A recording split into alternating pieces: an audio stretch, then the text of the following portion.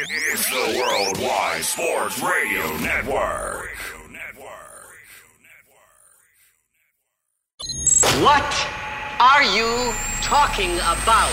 No, it's not him. There's only one more. There is only one more. That's it. One more. Get a rest! No! They saw your team put up zero effort. Wake up! Remember in the old days they used to have oxygen for him. Where's the oxygen? Play like absolute just garbage. This is the Sports Loudmouths. Yay! Man, can you keep it down? I'm trying to introduce here. With Errol Marks, Speedy Petey, and Tyler Harrison. You're not even a has-been. You're a never was. You're a never was. We are back, ladies and gentlemen, from last night's crazy show. This is the Sports Loudmouths. I'm your host, Errol Marks. My two co-hosts, Speedy Squeezy Petey and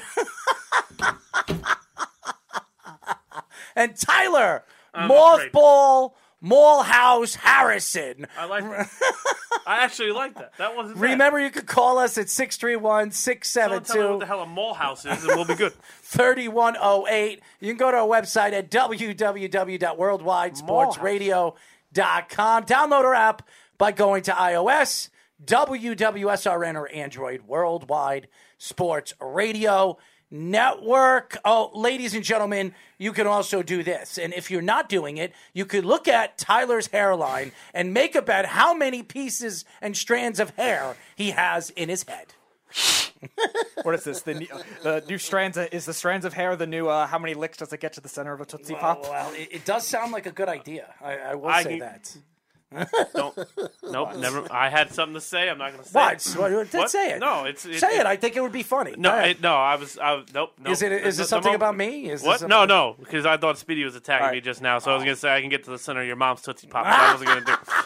I think I get lost there.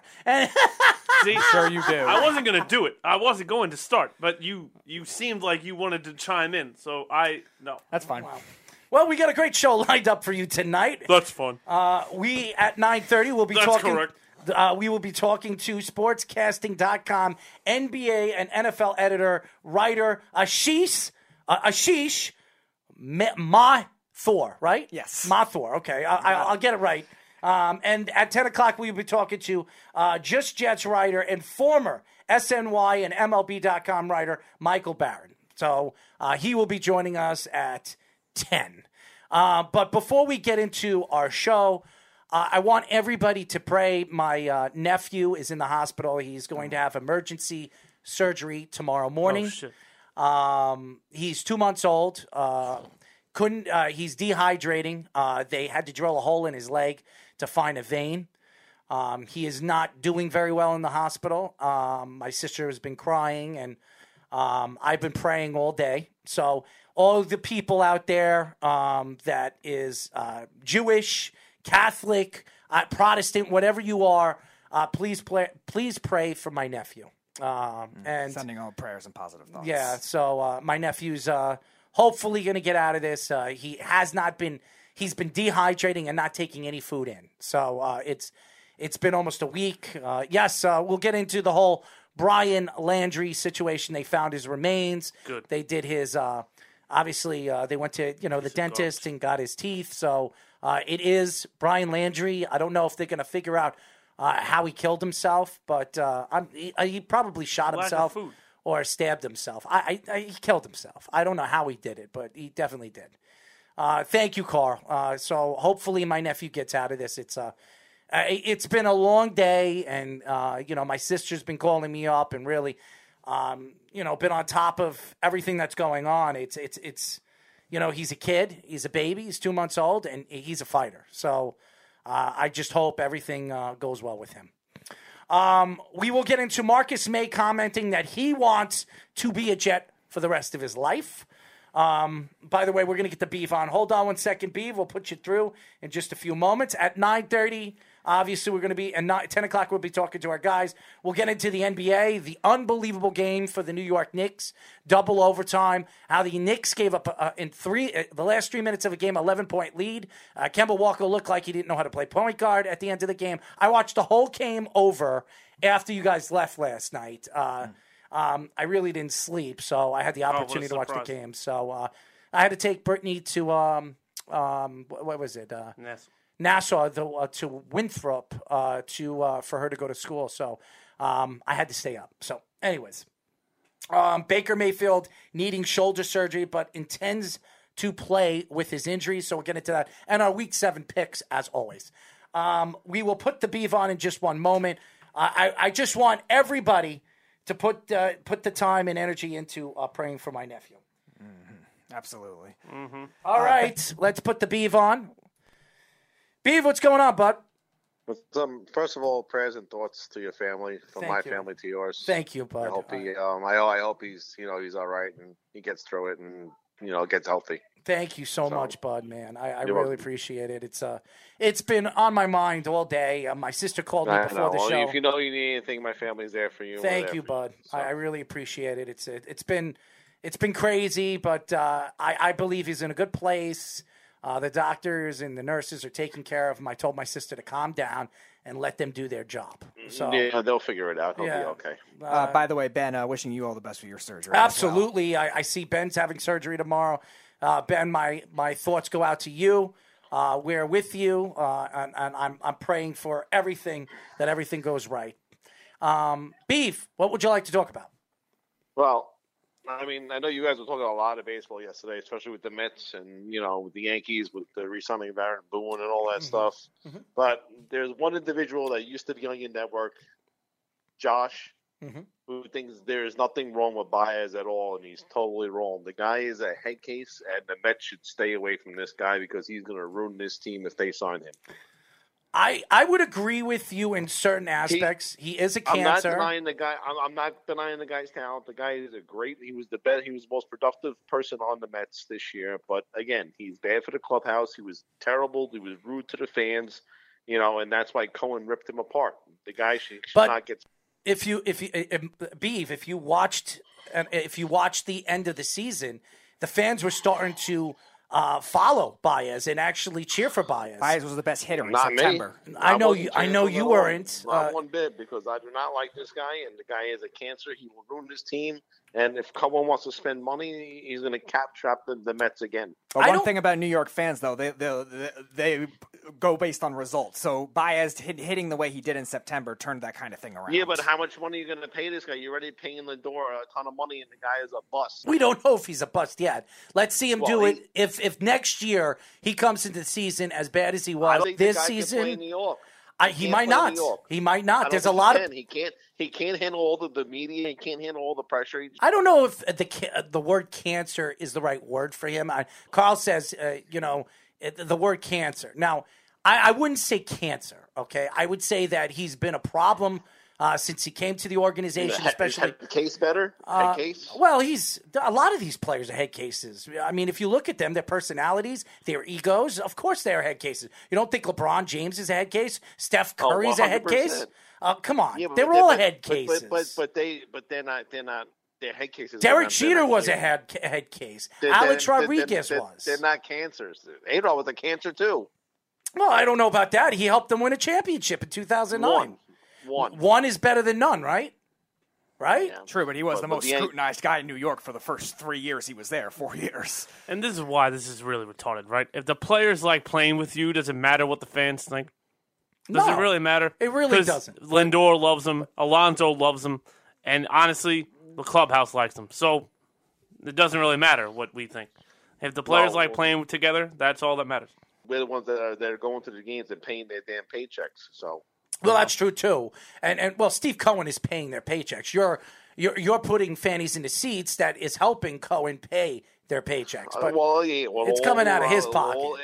Yeah, I know that, but it's still without the fans, he doesn't get no money. Then he can't pay these players. Well, not necessarily. Steve Cohen is the richest baseball owner. He's going he's going to pay the checks no matter what. The Wilpods couldn't pay. If there was nobody no one showed up to any of the games, he would not have enough money to keep paying these players. So well, he's a Met fan. That's why he wanted to buy the Mets.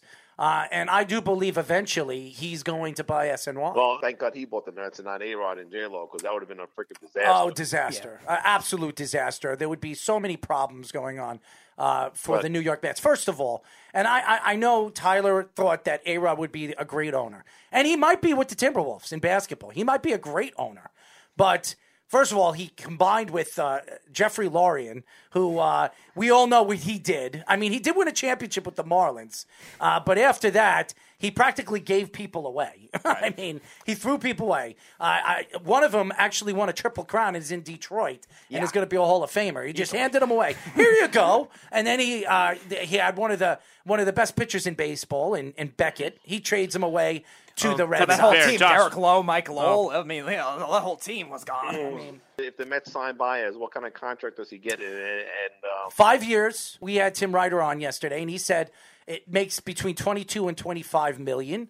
He'll probably make between 150 to 160 million with incentives, because that's what he's going to get. Now, what about Syndergaard? You're going to have to pay him too, or do you either give him the qualifying offer or let him go? Honestly, Javier Baez is a better player than Lindor. And if Lindor gets hurt, you just shift Javier Baez over there to shortstop. He's got a great arm. He can hit for power, something Lindor doesn't have the power that Baez has. I think he's a better all-around player. You're gonna pay Lindor, right? You're paying Lindor. Right? He's getting all. You're screwed with that. You're paying Baez, and then you have to wind up paying Alonso down the line. That's why I would pay Alonso this year while it's still kind of cheap. Yeah, extend him to before he might get that kind of money too. Give him a 5-6 year contract worth about $130 million. He'll sign it. He'll sign it. I think he'll sign it. If you give him $130 million for 5-6 years, I think he'd sign it.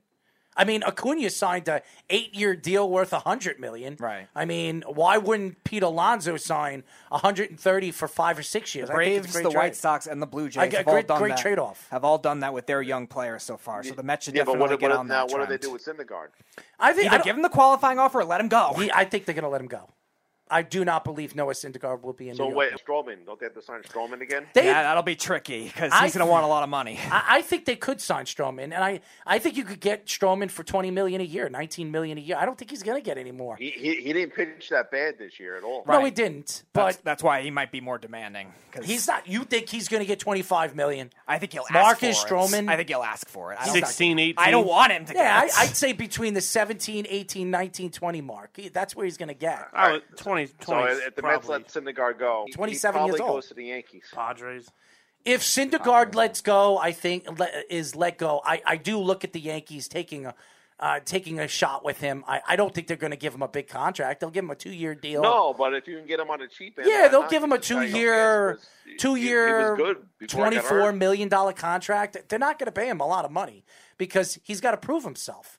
So and Hal Steinbrenner hasn't even given Cashman how much he's willing to give and shell out this offseason. So Cashman came out and said he has no idea what the payroll is going to be in the offseason. So, first things first, the Mets need to find a manager and a GM first, right? Yes, and I also think that depending on who wins the World Series, if the Astros or the Red Sox win the World Series, I expect the Yankees to spend a lot of money this offseason. I do. Because they're not going to go into the offseason, Yankee fans complaining that the Astros or the Red Sox won a World Series and the Yankees haven't been in a World Series since 2009. Carl says Cubs clubhouse loved Baez. He brought enthusiasm to the squad. And the guy Max Fried for the Braves available next season. I just looked that up. He has 1 more year controlled, and then he's got 2 years of arbitration after that. He won't be a designated free agent until 2025. It's interesting because you look at baseball, I think there's a lot of good players that are going to be available in free agency this year. We were talking about relief pitchers. There's a ton. And you talk about some of the players that, the pitchers that are going to be available. Max Scherzer is going to be available this offseason. There'll be teams lining up for him. I believe there'll be teams. Yeah, but he's going to want big money. I don't think so. He's not going to. First of all, Max Scherzer, how old is he? 35, 36? Yeah. They're going to give him I'd say they give him a 2-3 year deal. That's all he's going to get. He'll get $24-25 million. I think that's what he'll get. I do see a team like the Yankees, the Red Sox, Oh, he's got to be targeted. The Astros will be very interesting, being that Verlander is coming back, and Greinke's probably done after this year. Yeah, he was already been pitching out of the bullpen this year. I would throw in 2 National League teams, the Cardinals and the Braves, too. There'll be teams lining up for Max Scherzer. Absolutely. So he'll get some buys, and I think a team will extend him. I just don't know how much money he's going to get. But the way he's pitching right now in the playoffs and the way he's pitched throughout the season, he's going to make some money. There's no question. He's just a little bit old, so I don't think he's going to get a lot of money. He'll get money. He'll get a couple of years worth about $25, $22 million. But I think before we get our guest on, I just want to finish up with you, Beef. I think where the Mets need to go this offseason is, first of all, find your GM. And I think the Mets, especially in the National League, I think they need to look for pitching to back up Jacob deGrom, and make sure that this pitching staff is strong and can stay healthy throughout the season. I think they can get enough runs. If you have dominant pitching, like Max Scherzer, if Max Scherzer goes and plays with Jacob deGrom, could you imagine what that pitching staff will be? I mean, you're talking about the best pitching staff in baseball. You have a 1-2 punch, and trust me, Steve Cohen will open up his pockets for Max Scherzer if it helps him win a championship or even helps him get into the playoffs to extend their chances of winning a championship. So I think Max Scherzer should be rule number 1 for the Mets, for everybody. Max Scherzer should be – you're right. Everyone's got to go after Scherzer. I mean – even if you're a losing team, you have to go after Scherzer. I mean, you get Max Scherzer in that pitching staff, and then you add if there's a bat available, and there's a couple of good bats that are going to be available this offseason, you wait and you wait and you wait until no team wants certain bats. Look what the Blue Jays did, and they got an outfielder for nothing. They really got an outfielder for nothing. The Yankees got who barely played this year. Yeah, and they got DJ LeMahieu, who barely played this year too, for nothing. So if you extend your opportunity to get those players and just sit and wait, some of these teams are just not going to spend the money. They're going to sit on it and wait. And the Mets' problem was hitting. Well, yeah, but still, that's more situational than it is talent. Honestly, the Mets' problem in the second half at the end of the season was pitching.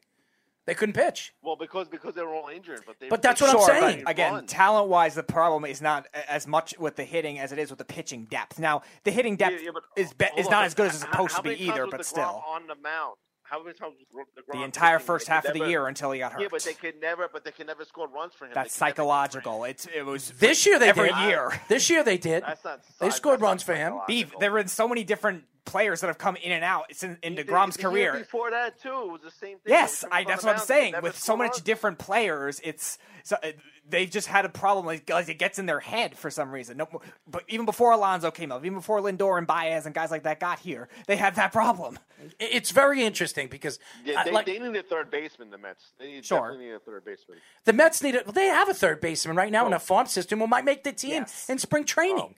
So, and he's really good. He's their best prospect, and they're saying that he can make the roster in spring training. The Mets never really had a good farm system ever. Well, yeah, we still have it's still an unknown, but right now it's an optimistic sign with him. Well, what Van Hosen did over there, I call him Van Hosen because he got hosed by the Mets. Yes, okay, right. He really built a good farm system for the Mets. He really did. I think he did a great job for the 3 years, 2 years that he was here. He drafted very well. And the Mets farm system is a lot better than you think it is, Beef. So I think I'm not saying it's terrible, but it's been better. I think they're ranked 10th right now or 9th. Yeah, which I think at the start of Brody's tenure was like 22nd. Yeah, they were terrible. Yeah. And now they're like 10th or 9th. I mean, but I want to know who the Mets are going to get as a manager because there's really nobody else. Depends on who the GM is because if it's one of the Dodgers guys, there might be a connection there. Mm-hmm. It depends on that, especially obviously Mike Shildt just got fired for the Cardinals, who I personally would want. But again, you have to have the connection with the GM first. Are they going to bring somebody in from that organization? It should have been Girardi when he was a free agent. That's who it should have been. Well, I don't think Girardi's going anywhere. But I should have a job in New York. I will say this: Girardi does not win this year with the Philadelphia Phillies. He will be looking for a new job. That's for sure. But it doesn't matter. The Mets would have the manager. Right? Well, that's right. He won't be going to the Mets. They'll rebirth somewhere else, just like Gabe Kapler did when he left the Phillies, because the Phillies bullpen is just unmanageable. And look what Kapler did this year. You know who I liked as the Mets manager, who they never really was fair to him, was Willie Randolph. Yes, agreed. He was a good manager for the New York Mets, and they didn't like him, and that's why they shipped him out. I liked Willie Randolph. I don't know if Willie would be the guy for them. Not now. Again, I'm going to say it. David Cone is a guy that I think the Mets should interview. I really think he would be a fabulous coach, a manager. I think he can help the young players, help the pitching. I think he knows baseball inside and out. You watch him when he talks for the Yankees on the Yes Network. He's unbelievable. Play by play, he's great. You talk about A-Rod. You want to talk about a guy that knows pitching, knows players, knows baseball. It's David Cone. And I'm telling you, he was a Met. I think he would be a perfect fit for the New York Mets if they can land David Cone. So is that the guy who do you think is going to be the manager? I wanted David Cone for the Yankees, but now that he's not going to the Yankees for at least for this year, I think the Mets should absolutely look at David Cone. I think he's a perfect choice. What's the probability of him becoming a Met manager? Small. 30%, 20%. I mean, I think they I'll should. give it at most 20%. Well, hold on one second. We do know that the owner of the team is a Met fan. So he knows David Cone very, very well. And why not interview David Cone? David Cone would be a perfect fit for the Mets. He's very spoken. He's good. He's very smooth with everything that he says. I would not mind him being a manager for the Mets. Oh, he'd be great. I'm telling you right now, he'd be great.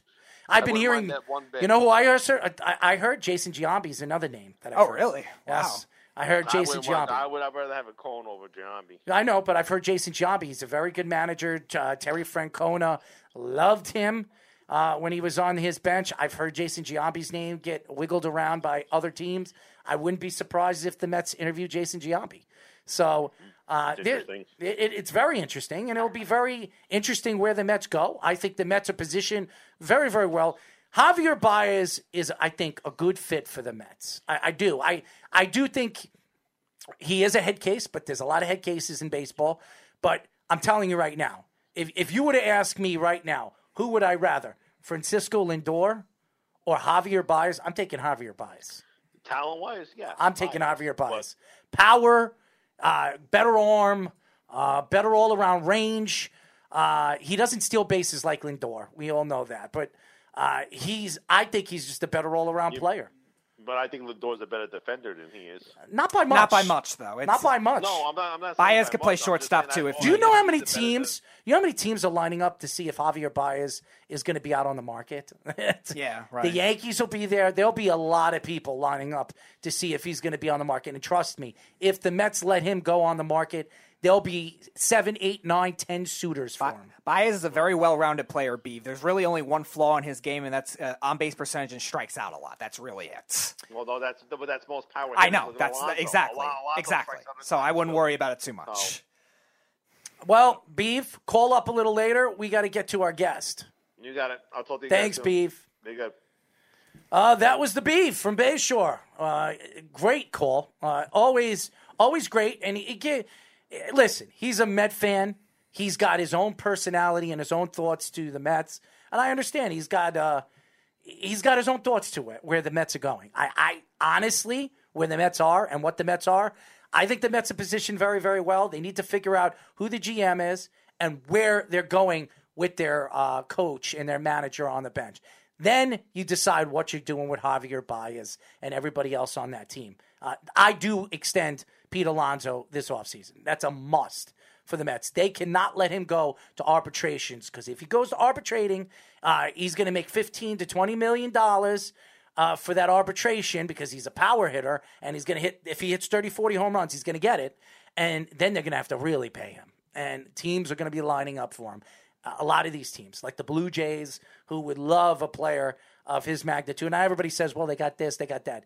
Nobody would give up on or pass up on a guy that can hit like Pete Alonso. Anyways, we do have our first guest of the show. I was waiting, and we've been waiting to get him on. Thank God he's here today. I know he had a family situation last week. We are now talking to sportscasting.com NBA NFL editor, writer Ashish. I got this right. Ashish Mathur. What's up, man?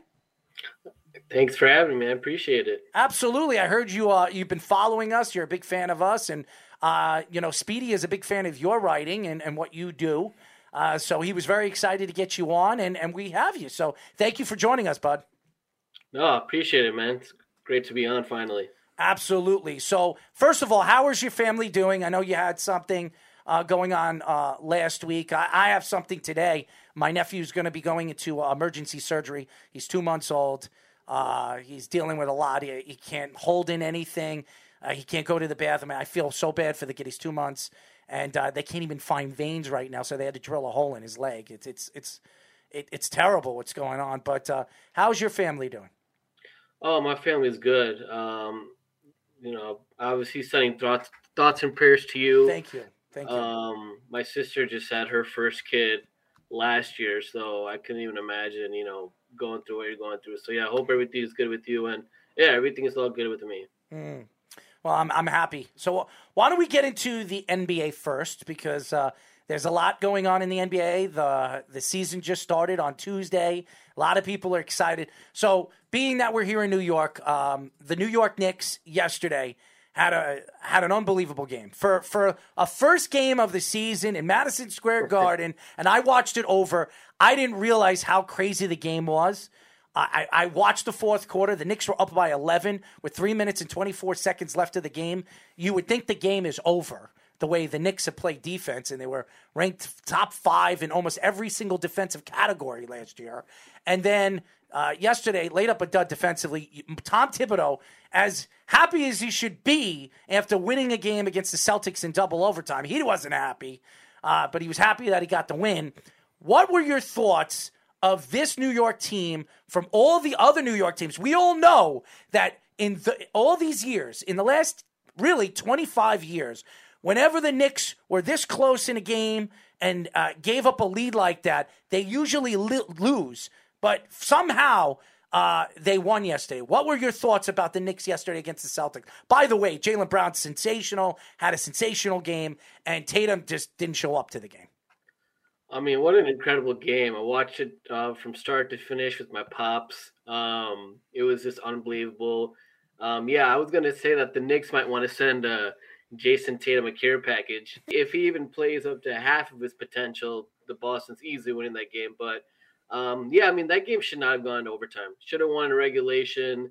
Evan Fournier kind of made a mistake when he doubled Tatum when he fell. And then Kemba made a mistake, leaving Marcus Smart open on the last play regulation. But, like you said, the old Knicks teams, they probably would have gotten down on themselves. But that's not going to happen, with the Tom Thibodeau team. I live in Chicago. I cover the Bulls, so very familiar with him and Taj Gibson and Derrick Rose and some of the assistants around the team. So I know he's a very mentally tough guy. And this Knicks team is going to be really fun to watch. A lot of the experts says, they're going to decline because of the loss of Reggie Bullock and Elfrid Payton. I couldn't disagree anymore. I think Elfrid Payton is one of the worst players in the league, with all due respect. And I think Evan Fournier, as you proved yesterday, he could be your second or third leading scorer behind Julius Randle. He caught fire there in the overtime period. So I think this Knicks team is going to be they won't be a surprise because, they surprised everybody last year. So they're going to have some expectations this year. But I look for them to make the playoffs again. They got to get their defense shored up. But as long as Tom Thibodeau is running that team, they're going to be competitive all year long. So I know you're a big Derrick Rose fan, being a Bulls fan, but also even after he left the Bulls, kind of advocating for him still being a top point guard. Obviously not what he used to be after all the injuries, but still, what do you think his ceiling could be throughout the rest of his career in terms of the longevity, whether he's with the Knicks or not, but also with the Knicks this season? What do you think his ceiling could be in terms of contributing in this late in his career? Yeah, probably similar to what you got from him last year. Some 6-man stuff. 15, 6. I mean. He struggled yesterday, but I was surprised that he only got like 17 minutes. I don't know if that's because it was the first game of the season and they want to, conserve his legs, or he played like 35 minutes in the last preseason game. Classic Tibbs. Yeah, I think he'll be a good 6-man.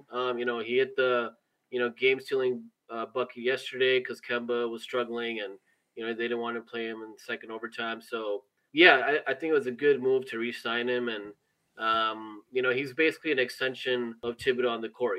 Everywhere Tibbs has been, Derrick has been. So, yeah, I look for him to be in the running for 6-man of the year again, just like last year. So being that you're a Bulls fan, Chicago spent a ton of money this offseason, bringing in DeMar DeRozan, bringing in Lonzo Ball.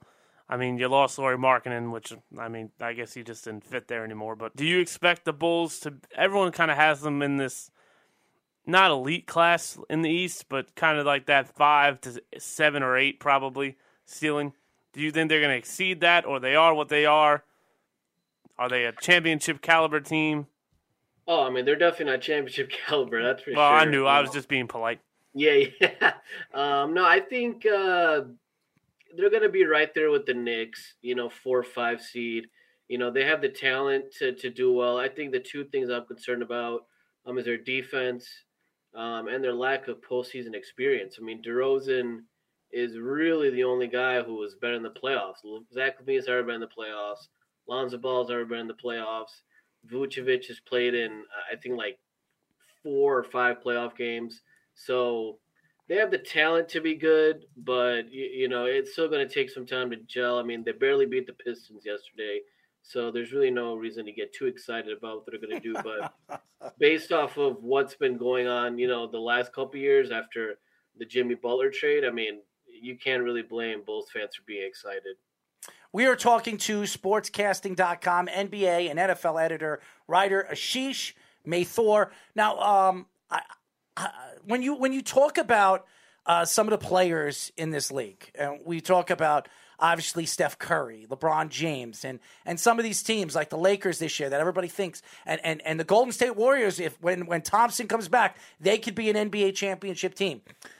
Ben Simmons is a guy that is not working out with the 76ers. Obviously, we see what's going on. Doc Rivers really doesn't want him at practices, really doesn't want him on this roster. I've been saying that Ben Simmons would fit the best right now with the Golden State Warriors. Would you think that Golden State, if they put a package together, would send an Andrew Wiggins, a first-round draft pick, and maybe another player to the 76ers for Ben Simmons, get him out of the hairs of, obviously, Doc Rivers? Andrew Wiggins is making a lot of money. I don't think he's making $189 million, but he's making like 100. What was it? It's like 21 a season or something like that. Yeah, he's making like 130. So maybe you could get another player that can match that contract and the first-round draft pick, one of the first-round draft picks that they have in the next couple of years. Do you think that would be a great move for the Golden State Warriors and put them up with the Lakers? I know they beat the Lakers game 1. I don't think that this is going to be the Lakers team as we move forward. This team's going to be a lot better when these guys figure things out as a team. Yeah, I mean, you can't expect Westbrook to look like a G League player every night. I mean, he looked awful. So yeah, they'll get better. The thing with Simmons and the Warriors is I don't think you can have him and Draymond Green on the floor at the same time, because neither of them can shoot. Neither of them can space the floor. So that's going to compromise Steph Curry's shooting ability. Whenever Klay Thompson gets back, his shooting ability. So I personally don't feel like that's a good fit for Simmons. Maybe trade Draymond Green. I mean, maybe trade him.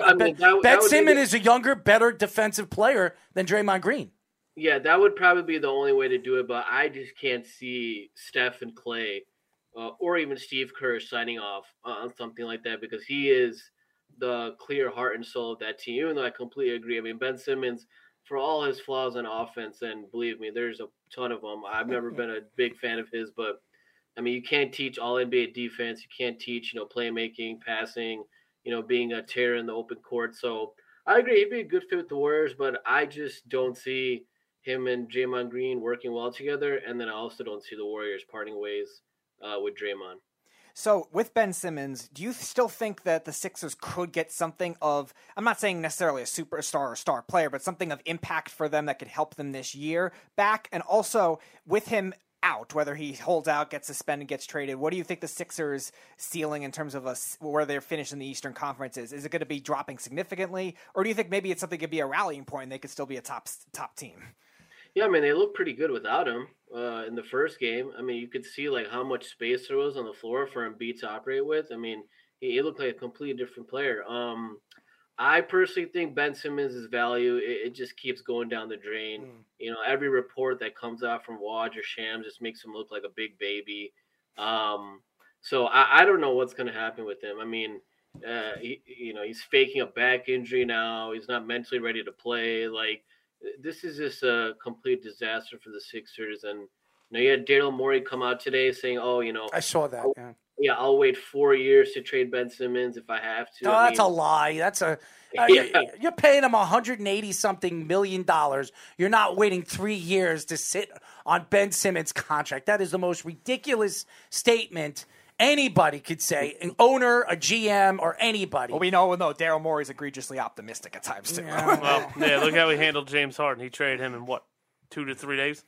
Yeah, I mean, I was going to say, Daryl Morey must feel like an idiot. I mean, he could have had James Harden last year, but he didn't want to give up Ben Simmons. So it's going to be really interesting to see how this plays. I think the Sixers, as a team, are pretty much done with him. I mean, Joel Embiid said that doesn't care about him anymore.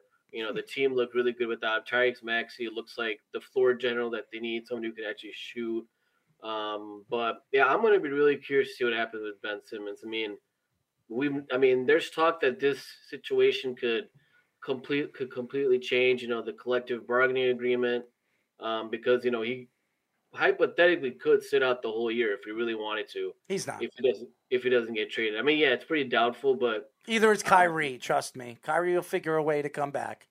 Yeah, I mean that's another really interesting topic too. But I think Ben Simmons' value is completely gone. I mean, they're not going to get a Damian Lillard or anybody impactful. I feel like the best player they could get is maybe John Wall, and he's past his prime, so we'll see what happens. I will say this: if they once the Nets go 0-3 or 0-4 or they're 1-5, you will hear the name Kyrie Irving being brought up, and you're going to see Kevin Durant and James Harden at his doorstop saying, "Please, please take that vaccine. We need you." You know what's funny is Ben Simmons for Kyrie Irving works in ESPN Trade Machine, so you could do that. I mean, I think Kyrie would retire. I'm not. If I'm Brooklyn, I don't want that trade at all. Well, Kyrie's a better player. Yeah, neither do I. I'm just saying, Well, no, Kyrie's less of a headache. Yeah, that's true. What are you going to do when Kevin Durant says, "What the hell are you doing?" And what's he going to do? Sit out and go home and cry like a girl? That's no. Yeah, I completely agree. I was just did you watch the first game? No, I did not. Did you? I watched the first game. Ashish, I know you watched the first game with the Nets. What is their weakness? Their rebounding and their defense. What does Ben Simmons bring to the table? Defense and rebounding, something that the Nets do not have, and they're not going to compete with Milwaukee. They're definitely not going to compete with the Knicks, with Robinson and Nerlens Noel when they come back. Miami, they have no chance. Miami's the best team of these. I don't think they are. But I think so. I don't. But they're not going to be able to compete with those teams. They're going to have so many problems for offensive rebounding. I'm not going to depend on these old guys that they have over there. Ben Simmons would be, I think, a great fit for the Nets, but Kyrie Irving, you're going to have to give up more than just Ben Simmons for Kyrie Irving. I mean, Kyrie Irving is one of the top 10 players in the league right now. He's going to change that net team. When he goes there, if he ever goes back, the Nets are going to be a completely different team when he's on the court. Yeah, I mean, if Kyrie somehow does play, I think the Nets easily win the championship. I mean, barring, injuries, obviously. But I mean, the guy, I don't think he's getting the vaccine. And I don't think the NBA is going to give him the religious, reason to not get it. So, I mean, as of today, he might sit out the whole season. Ironically enough, I was going to ask you what you thought of Kyrie Irving, but since we just talked about Kyrie Irving, there that goes. So, from one head case to another. Deshaun Watson's name is now back up in the NFL, and Deshaun Watson apparently is going to be a Dolphin. And apparently, in exchange for that, Tua Tagovailoa, say that 5 times fast, is going to be a Washington football team member. And so is there any truth to this, or is the NFL just bored and making up headlines again? Man, we've been following this. First Deshaun Watson was going to be a Dolphin. Then he was going to be a Bronco. Then he was going to be in Washington. I mean, I agree with you, man. It's just, agents and sources just leaking stuff to get stuff out there. I don't think Deshaun Watson gets traded this season. I don't think any team can risk trading for him. I got one. Who you got? The Carolina Panthers need to go get Deshaun Watson. They just gave up a second and a fourth for Sam. They're not going to just give up more. They're not going to. First of all, you're going to have to give up. You're going to have to give up more than Sam. You're going to have to give away. Yes, you are. You're going to have to give away. You're practically Sam Darnold in the first future, round pick. Your future for Deshaun. You might have to give away your star running back, Christian McCaffrey. No way. Yeah, way. No, absolutely not. Deshaun Watson is one of the top 3 quarterbacks in all who of hasn't football. played in a very long time. 1 year. Right, that's a long time. He's 26 years old. That's fantastic. And he's at the top of his career in his prime. That's fantastic. And, by the way, when they do trade for him, the legal... He's going to Miami in the offseason. I'm not disagreeing with you. But if I'm the Panthers, you need to really look into He's not going to the Panthers. What are you, on drugs? There's no Sam way. Darnold looks awful. He looks terrible. First of all, everybody was talking about him making the Pro Bowl a couple of weeks ago. Hey, now he led the league in rushing touchdowns. He's awful. You will never hear the name Sam Darnold and Pro Bowl come out of my mouth. Well, not your mouth, but everybody else's mouth. The good old 3-game sample size, huh? Well, he had a good 2 weeks. He had a very good 2 weeks. 3 weeks. He was 3-0. Deshaun Watson's got a good trade 2 clause, weeks. no trade clause. So would he even say yes to a trade to Carolina? No. There's 3 teams he'll go to. The Broncos, 1. The Miami Dolphins, 2. And I do believe that if it becomes open, the Oakland Raiders, 3. I mean, the Las Vegas Raiders, 3. But it's not going to get open because Derek Carr is there. You won't move on from Sam Darnold. I was going to say. I know. Derek Carr is. I just said that it's not going to happen. But he will go to Vegas with a new stadium, new fan base, and a new start over there in Vegas. He would love going out there and playing football for the Vegas Raiders. But it's not going to happen. The 2 teams, it's the Broncos and the Miami Dolphins. He's going to Miami. I guarantee you, before the draft next year, you're going to hear a trade. You're going to hear 2 first rounds, a third, and a player for Deshaun Watson. And that's where Miami's going. They're going to let Tua play out this season, see what they have, and show all the other teams what they have. Can you risk that, though? Absolutely. Because Tua's value is dropping like a freaking barrel of So hay. what are you going to get in the offseason if he has a good season? What are you going to do if he gets hurt again? What do you mean? What if? He's been hurt. He's injury prone. He's got a bad hip. He's got a bad hip, and now what's his problem? You're probably faster than him outside the pocket. Well, I mean, seriously. Depends where I'm running from. I don't think Deshaun Watson gets traded this year, but I mean, obviously I could be wrong. I don't know anything. Damn. I was hoping you'd give me some answers just now. Man. I don't think anybody knows. I'm with you on everything. I really don't know what's going to happen. I don't think anybody knows it's going to happen to Deshaun Watson. Here's a question for you. One of the fans, Jeff, has been talking about Jeff Bezos interested in buying a football team. The Broncos, he told me the Broncos are having problems with ownership. The family is not getting along, and that in the offseason, they're going to try to sell the team. Bezos wants a team. If he's interested, why wouldn't the NFL let one of the richest people in the world buy a team? Do you think that if that happens, Aaron Rodgers heads over there to the Broncos like we've been hearing for the last couple of months? That's where he wants to go. So, me being a diehard Bears fan, nothing would make me happier to see this guy get out of my division, especially after what happened this past weekend, where he taunted the crowd, I've owned you, blah, blah, blah. Don't you love it? I just want him gone, man. Like, he's been ruining my sports fandom.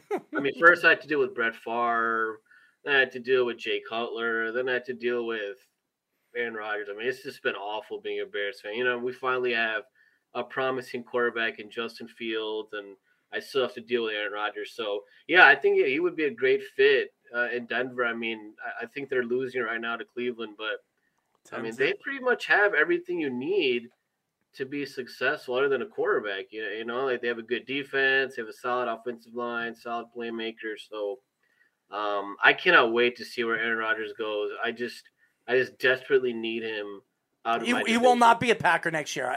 You have no problems complaining about that. He's going to leave Green Bay next year. There's no question he's staying with them. Speedy, why don't you read all the football things that people are saying?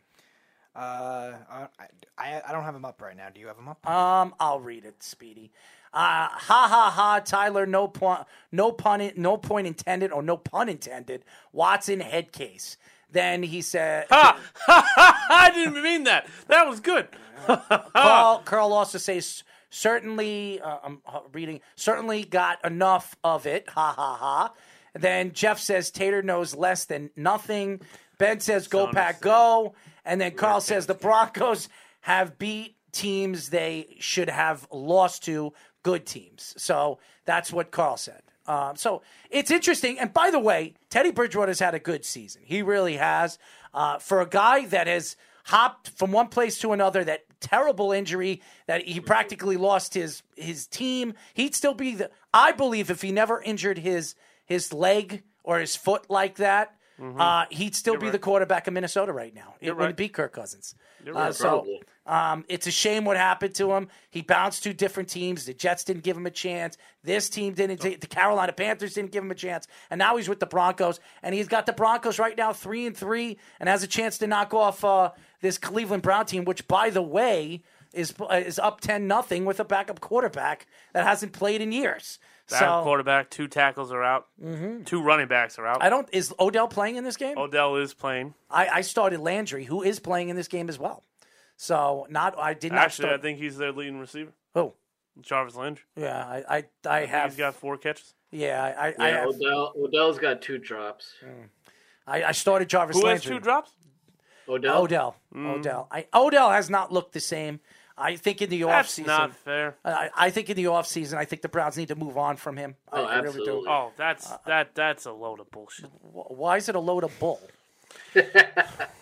What is a load? It's just as much loads that you come out of your butt every single time you take a crap. Carl says Odell got hurt again, I guess. Odell can't stay healthy. Odell started the game hurt. Oh, God. You got to stop sticking up for him. Go ahead. What do you mean sticking up for him? It's Stop. a fact. Stop. They didn't think he was playing until about an hour and a half ago. The guy ago. can't stay healthy. He hasn't been on the field for more than 2 years. The guy's not the same player. Give it up. They need to trade him. He's making, $22 million?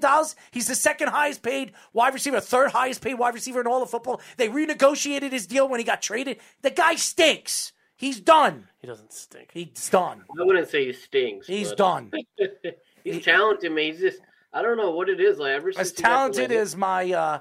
I'm not going to say it, but Baker, man, they just don't click. Eye to eye. They don't click. I don't know what it is. Well, because he wants the ball all the time, and he's sharing the ball all over the field. And when Odell Beckham is not on the field, he completes 65% of his passes. When Odell Beckham is on the field, 55.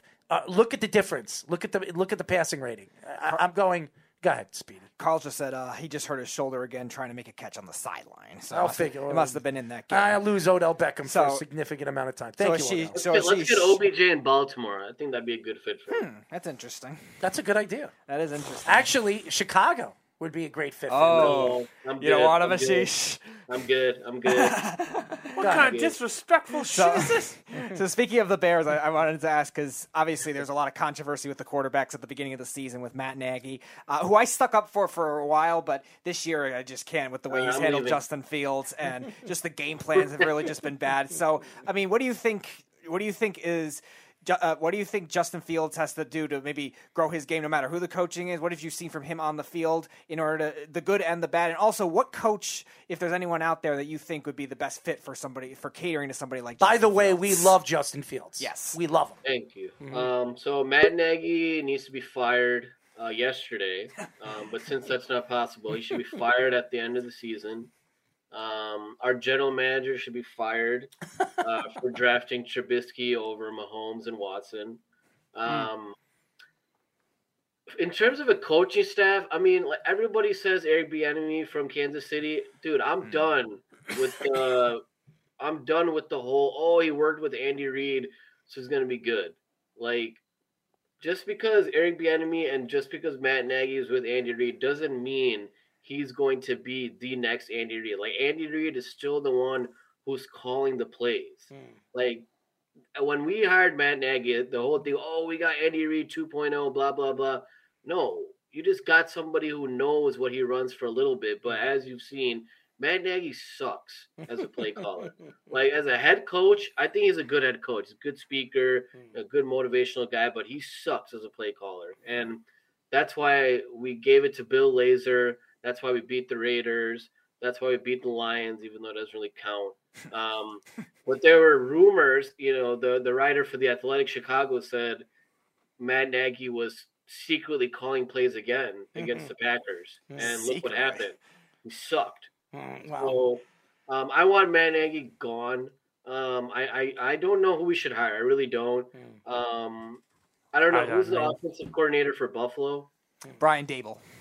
He's a name that's been floating around. He would be a great pick for them. He would help Justin Fields. Look what he's done over there with Buffalo and Josh Allen. I think he would be a great pick. Ashish, here's another one that I always thought of too was Greg Roman too. I don't know what you think of that. I want Kellen Moore from Dallas. Ooh, all right. Kellen Moore? You don't want to win. Ashish. You don't want to win, huh? Come on. Dude, he's doing good in Dallas. What do you mean? Come on. He's got Mike McCarthy is doing good in Dallas. Dak Prescott's having a fantastic. Dak Prescott's fantastic, by the way. Kellen Moore is a genius. Kellen Moore is a very smart man. Potential. He's got that potential. Well, he could be better. I mean, he's got the ability to be better. He's running for his life right now because we have the worst offensive line. I don't know about that. I mean, the Jets don't look pretty good either. I had 21 sacks by John. You'll look at what's going on with Zach Wilson. The most hit quarterback in the league. Yeah, 21 sacks. I mean, the Jets the last 2 weeks have been pretty good. But the first 3 or 4 games, that kid was getting killed. So Miami was the worst ranked as of this week. Yeah, I mean the Jets are getting better, but I don't think again they need to upgrade their offensive line, but they need to upgrade their coach more than anything. I mean their coach is horrible. Nagy needs to go. That's another Kansas City guy. That's where I see them going. I see them looking for a new coach. Bieniemy again with Bieniemy. I'll say this: Bieniemy interviewed for 17 jobs. Yeah, 17, and he didn't get one. That, to me, is alarming. If I am a fan of my team, and I'm saying, hey, wait a second, this guy's a great offensive coordinator. He's been to a Super Bowl. He's won a Super Bowl, but he hasn't gotten a job in almost 2 years because he's interviewed for 17 different teams. 2 teams he interviewed back-to-back years, and they still didn't hire him. That is alarming to me. He doesn't sell to these owners. He doesn't sell to the GM. I'd stay away from him. I wonder if it's the Matt Nagy effect. Mm-hmm. I wonder if it really is. Like, this guy was with them and he sucks. So I'm saying, like, these offensive coordinators, like, it's still Andy Reid calling the plays. So you're not getting Andy Reid to your team. You're just getting like someone who knows what he's running. But like, I want Matt Nagy gone ASAP. But you don't want Kellen Moore, okay? Yeah, you don't. He was a terrible quarterback in the NFL. He was a terrible college quarterback, okay? And now I wouldn't say he was a terrible college quarterback. I never liked him. He never won anything in college, did he? Did he win a Heisman? Boise State. Did he win anything? Did he win a Heisman? No, but he put Boise State on the map. No, he didn't put Boise State on the map. No, the Fiesta Bowl put Boise State on the map. I like the offense he runs. No, he wasn't. Didn't Urban Meyer put Boise State? Was it? No, that was Utah. That was Utah. Yeah, it was Utah. And they were already Pac-12. Boise right. State's not a Power 5 team, but Kellen Moore was not the Boise State quarterback in 07. Yes, so it wasn't him. Anyways, Ashish, we'd like to thank you for joining us. I want to get you on again. Ashish, I would like to get you on very, very soon. Speedy will reach out to you. I think you're awesome. I think you gave us some quality points, especially with the NBA, and you went into the NFL, and also very, very quality points that you gave us. And we love that you follow us, and we follow you, man. We read. Speedy loves your writing. I checked out your writing the other day. You're really, really good. I appreciate it, man. Thank you. Definitely stay in touch with us. We really like you, and we'll get you on again. Tell the fans how they can find you on social media. Yeah, so I'm on Twitter at AMATHUR25. That's pretty much it. I'm not on Instagram or anything. Kind of a low-profile guy, but yeah, you can follow me on Twitter if you want. You have something in common with Tyler. He's a low-profile guy, too. So you guys could be good buddies, and, maybe you could put some bets on his fight with one of our fans, Jeff. They're going to be fighting for $2,000 in Tampa. We have it all set up. Yes, an MMA fight. An MMA fight, man. Oh, my goodness. We're going to post it on social media for everybody to see. This is going to be so much fun. I can't wait for this. We just got to play. Wow, I'm pretty excited now. Wow. Yeah, well, Tyler's the underdog right now. You want my autograph now or after the fight? I think I want it now. Get that eBay business started. Ashish, thank you for joining us, bud. No, thanks for having me, guys. Have a good one. Absolutely. We were just talking to sportscasting.com NBA NFL editor, writer Ashish Mathur. Awesome guy. Speedy, write to him. Tell him thank you. We loved him, and we want to get him on again. We're going to go to a 1-minute break, and then we're going to get our second guest. We will be talking to Just Mets writer, former SNY and MLB.com writer, Michael Barron, here on the Sports Loudmouths. You're listening to the Worldwide Sports Radio Network. This is the Sports Loudmouths. We are back, ladies and gentlemen. This is the Sports Loudmouths. I'm your host, Errol Marks. My co-host, Speedy Squeeze Petey, and Tyler Mothball Marriott Harrison. What? 631-672. Listen, Biggie, I think you need to calm down. 631-672-3108 is the number to call us.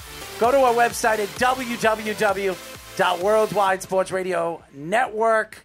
And by the way, guys, go to our app. Download our app in the application stores, iOS, which is Apple. There you go. WWSRN or Android. Worldwide Sports Radio Network. Thank you, Ashish Mathur, for joining us. He was great. And I'm sure he's a big fan of our shows. He watches our show. He actually reached out to Speedy and said he would absolutely love to come on our show. But this guy, he's been around for a while. We are now talking to Just Mets writer and former SNY and MLB.com writer, Michael Barron. What's going on, Mike? I've been around for a while. You make me sound old. Well, I've been around for a while too. It's been 10 years. He's been around the block more than you can possibly imagine. Well, just wait a second. Just wait a second. Now you're going too far, Mike. I've been in this game for 12 years. It's unbelievable. Yeah. I mean, it goes so fast, doesn't it? It's just like you go from one thing to the next thing to the next thing, and then you got to deal with this thing. That's what she said. Anyways, so why don't you tell the fans a little bit about yourself? How did you get into writing for Just Mets and obviously SNY and MLB.com? How did you get into it 12 years ago? And what made you decide to continue doing it? I mean, honestly, it was just good luck, right place, right time for me. I just got to know Matt Cerrone and folks at SNY at around just after the 2008 season. We started talking and chatting, and they started using my photos on MetsBlog.com and more, and we got into a conversation, in the middle of that winter. He was asking me if I'd be interested in writing, and I'm like, writing? I'm a IT guy, I just happen to have a camera that I take to the stadium. I've never written anything. I got a C in my freshman English class, so, I mean, he kept, pushing me to write. And I said, we got to just after opening day that year. And, it was really, really bugging me at that point. I said, look, okay. I said, you win. I said, I'll write a couple of, maybe some, smaller news items. I can do that. I'm going to need help and guidance because, the hell if I know what I'm doing here, So, the next thing I know, I'm like, I don't want to say I'm his partner at that time, but I just was writing a ton, maybe 30 posts a week, for SNY. And it evolved into this. It was something I guess I found myself good at, and I had no idea I had the ability to write. I had no idea the ability to network, with, the people in the organization, and really just develop relationships and talk to people, and you realize they're just human beings. They're just richer than me,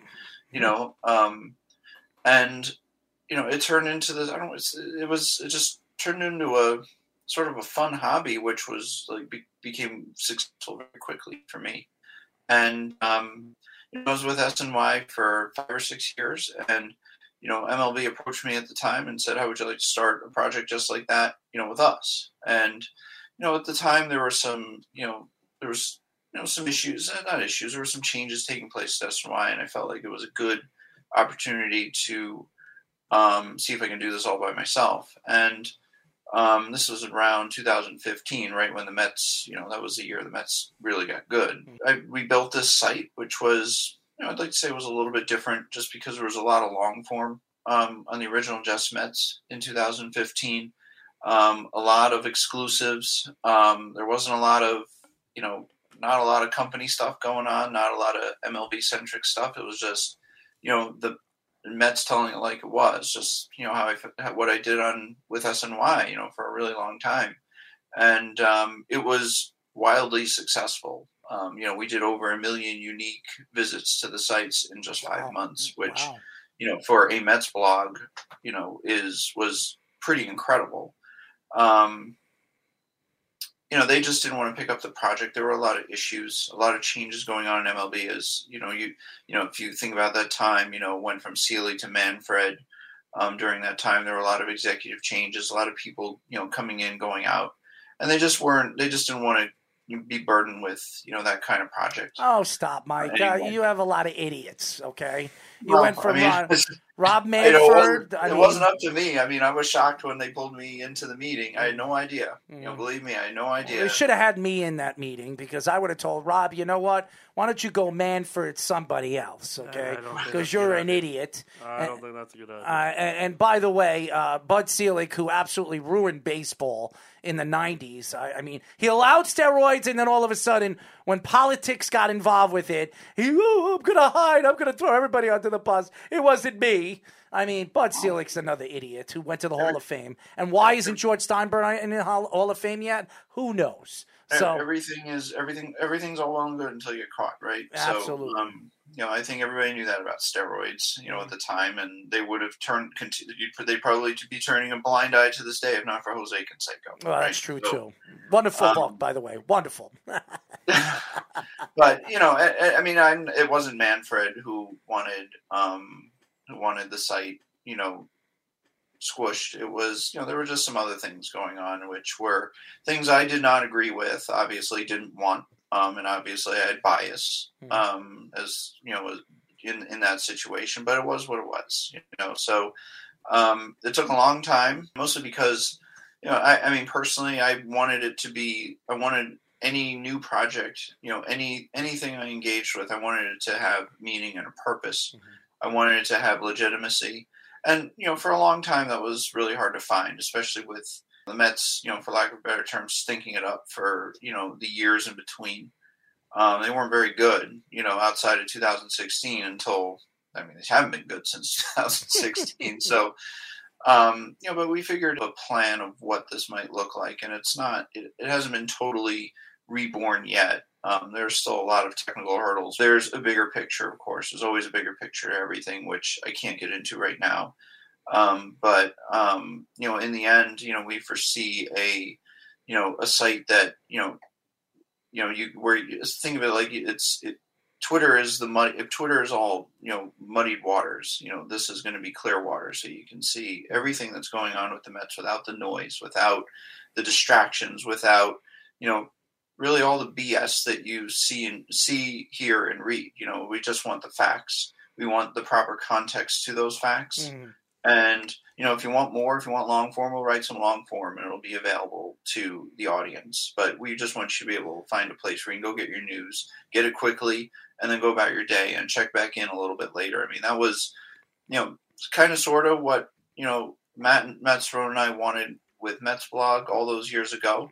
But I think, at least with Rich and myself, I think we can modernize that vision and take it to the next level. It's going to take a little bit of time to come up with, the technology to do this. That's really where we're challenged right now. So why don't we get into the New York Mets? The GM position is open. The Mets are probably the only team in MLB history that had two really good GMs set up in position to take over this team after Sandy decides to go somewhere else or retire or whatever he plans to do, and both of them get fired in the same year, okay? One who can't keep his eyes and his phone lit up looking at women, and the other one can't keep his hands off the booze, I guess. I mean, leave booze out. I mean, seriously. So Who do you see the Mets hiring in the offseason? There's a couple of candidates. They lost a couple of candidates. They wanted the Milwaukee GM. He decided to stay in Milwaukee. He's from New York. A lot of Met fans were very excited with him. They were talking about Theo Epstein coming to the Mets and helping build this dynasty of a team like he did with the Cubs and what he did with the Boston Red Sox. He's not coming. So who is it? Who do you think it is? And what do the Mets need? What does he need to do and what he needs to do to bring in that coach, that manager that could change this team? Well, that's a good question, right? I mean, I think going back to the original big three, i.e., David Stearns, Theo Epstein, and Billy Beane. I don't know that any of them were ever realistic. I mean, I keep circling back to Theo Epstein as being the most realistic because he was not employed by another team. He wasn't under contract with anybody else. But I think it's been well documented that he has bigger plans for his next gig with a club.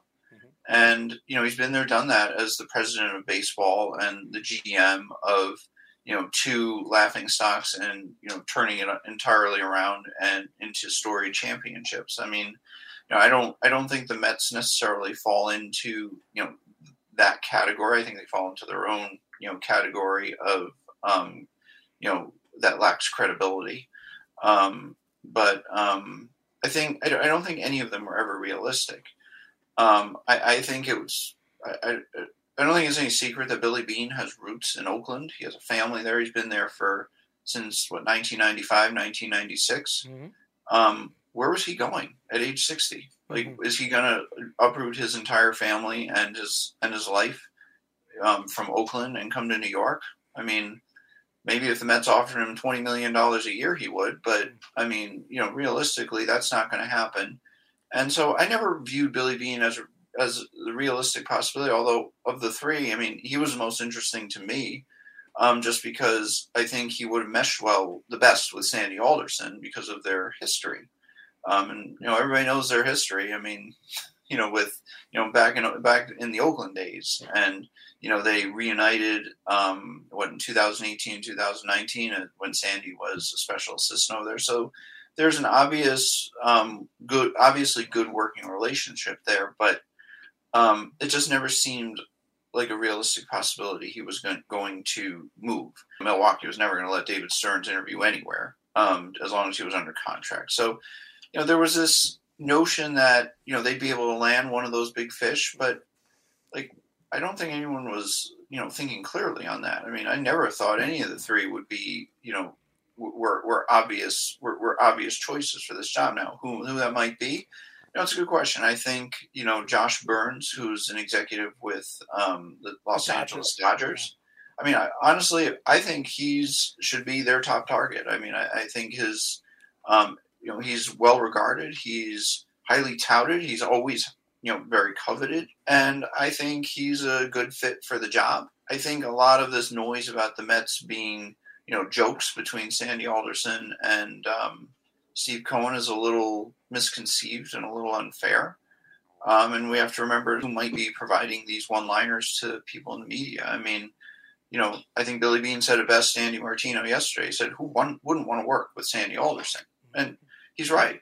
You're talking about a Hall of Fame executive. He's a guy who does not want anything to do with baseball. He wants to run the business for a few years and call it a career, if you will. So I really don't think that's an issue. I also think that, as far as the GM is concerned, I think it's hard to answer now because we don't even know who the president of the team is going to be. So I think first things first, put that piece in place if they can, and then see what kind of brand that president is trying to build, with a GM and the people he surrounds himself with, because that's really the key of any president of any company. It's not the person, it's who they surround him with. So who he surrounds himself with or she surrounds herself with. So, those are going to be important pieces to that puzzle, but you need that first piece, and that's the president at this point. So I've said much of the season that in terms of Steve Cohen being a rich owner, the richest owner in baseball, second in all of sports, and also Sandy Alderson kind of being the other extreme where he comes from the Moneyball roots with Billy Beane with that athletics team, that a lot of front office decisions were kind of like an indecisiveness thing. Like you look at the trade deadline, they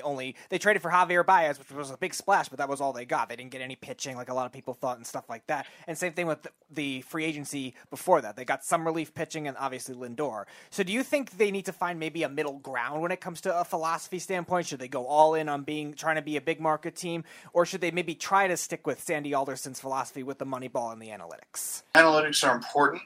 If you're not analytical, you're not competitive in this industry. Every team, from the Marlins to the Dodgers are, center their brand around analytics. What they're trying to do to be a cut above everybody else, and these clubs believe that it's that's built into the science, that science is an important part of, being competitive and being a winning team. And, look, it's hard to argue, with the success of the Tampa Bay Rays, the success of the Houston Astros, the success of the Los Angeles Dodgers, 3 clubs which are, analytics heavy, analytics centric, especially a team like the Rays who, completely depend on being creative and finding that market inefficiency on an annual basis.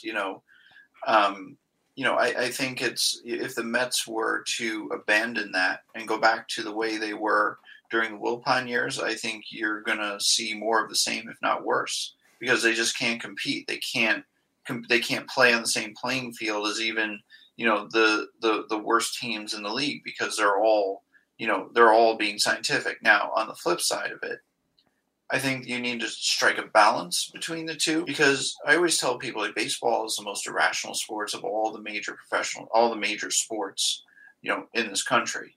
And because once that ball's thrown, you have no control over what happens. Once that ball's hit off the bat, you have no control over what happens. There's no science or analytic that can necessarily determine what's next. And you see that all the time with, when a left-handed hitter is up and they put the Ted Williams shift on that hitter and he squirts one up the left side. That Tyler squirts. Yeah. Just so you know. That's an industry. I know what that means. You know what that means? I know what it means. I just hope you know what it means. Do you know what it means? I don't think he understands what it means. But go ahead. I'm sorry. It's an industry term. We're just Mark. Michael. We like to mess around on this show. So I hear you. The point is, I think they need to strike a balance, and don't forget also, really prior to the Brody Van Wagenen era, like the Mets were behind in their analytics. I mean, they had I may be exaggerating when I say this, and it may not be entirely accurate, but I think you'll get the point when I say they had like 5 or 10 people in their analytics department. Mm-hmm. It is now, way, way bigger, with, a lot of expensive degrees in that room. And they're doing a much better job, on the analytics side. I mean, we saw that with the club's defense, how much better it was just with shifting and positioning on the infield alone. So, it does have merit. And I think it has merit, all around a roster. But, there have been players over the years who have said to me specifically, like, the human element is missing in this room. Mm-hmm. And I think that's attributed to analytics. So I do think there needs to be a balance, and I'm willing to bet, and I think you're actually starting to see a swing, towards being more in the middle. I don't think you'll ever get to the middle, but I think it's being the human element. And Sandy Alderson has said over the years, it's, we need to take culture, personality, and humanity, more into account more, as we conduct business. And I think that goes for a lot of teams. I don't think, teams like the Rays have the luxury of being less scientific. I mean, their whole business depends on it because they lack the funds to compensate for the areas they're deficient in. So they must remain creative and scientific and in the chem lab all the time. I think most teams have to at this point, but not to the degree the Rays do, or, the A's do, or the other, small market teams which just don't have the money these other clubs do. So it's ironic that you bring up big and small markets because that's kind of where the next question. Oh, by the way, I have a manager for you. If you take him, he's under contract already. All you got to do is just give him a change of stripes. You can have Aaron Boone. Well, I'll give him to you. Such an idiot. I'll give him to him. Nobody's really happy about that signing. I think I'm. He's fine happy with about it. I'm not happy about it, but I'm not upset about it. This guy's a winning manager since he's taken over the team. I have a question, sir. You're not hijacking my question. 100 win seasons, and he's never had less than 90 wins. So what makes him a bad manager? And he's made the playoffs every single year. I don't understand it. Yankee fans need to stop. Met fans are crying. It's pathetic. It's pathetic. You make a good point, but the game has de-emphasized this is going to sound harsh, but the relevance of the dugout manager, because the dugout manager is nothing more than a middle manager at this point. He or she will take direction from a front office on how to leverage the roster that the manager has been given. And if the manager does that, the manager's done a good job, whether they win or lose, which is probably why or at least partially why Aaron Boone was retained on a 3-year contract, because that's how a manager's performance is defined today. If the front office says, well, you use this pitcher in that situation and you use this lineup in this other situation, and the manager does that and checks those boxes, are you going to say, well, we're going to fire you anyway? I mean, that would be a little harsh. So I think if the manager had more autonomy like 15, 20, 30 years ago, I don't know that he gets that 3-year contract. But you know this, Mike, and I'll say this, and then Tyler can ask his question. We've said this over and over again. Teams don't give 1-year contracts. They give you multi-year contracts. They could fire him next year. If he don't go to the World Series next year, I guarantee you they're going to fire him. Do you hear that, John? If he doesn't go to the World Series because he had a team that underachieved, then he doesn't deserve to have the job. But if he has a team, if Brian Cashman doesn't give him a roster that's World Series caliber, and look, this year's Yankee roster, I like these Yankees. I like homegrown players. I love Aaron Judge. Like, I wish he was a Met.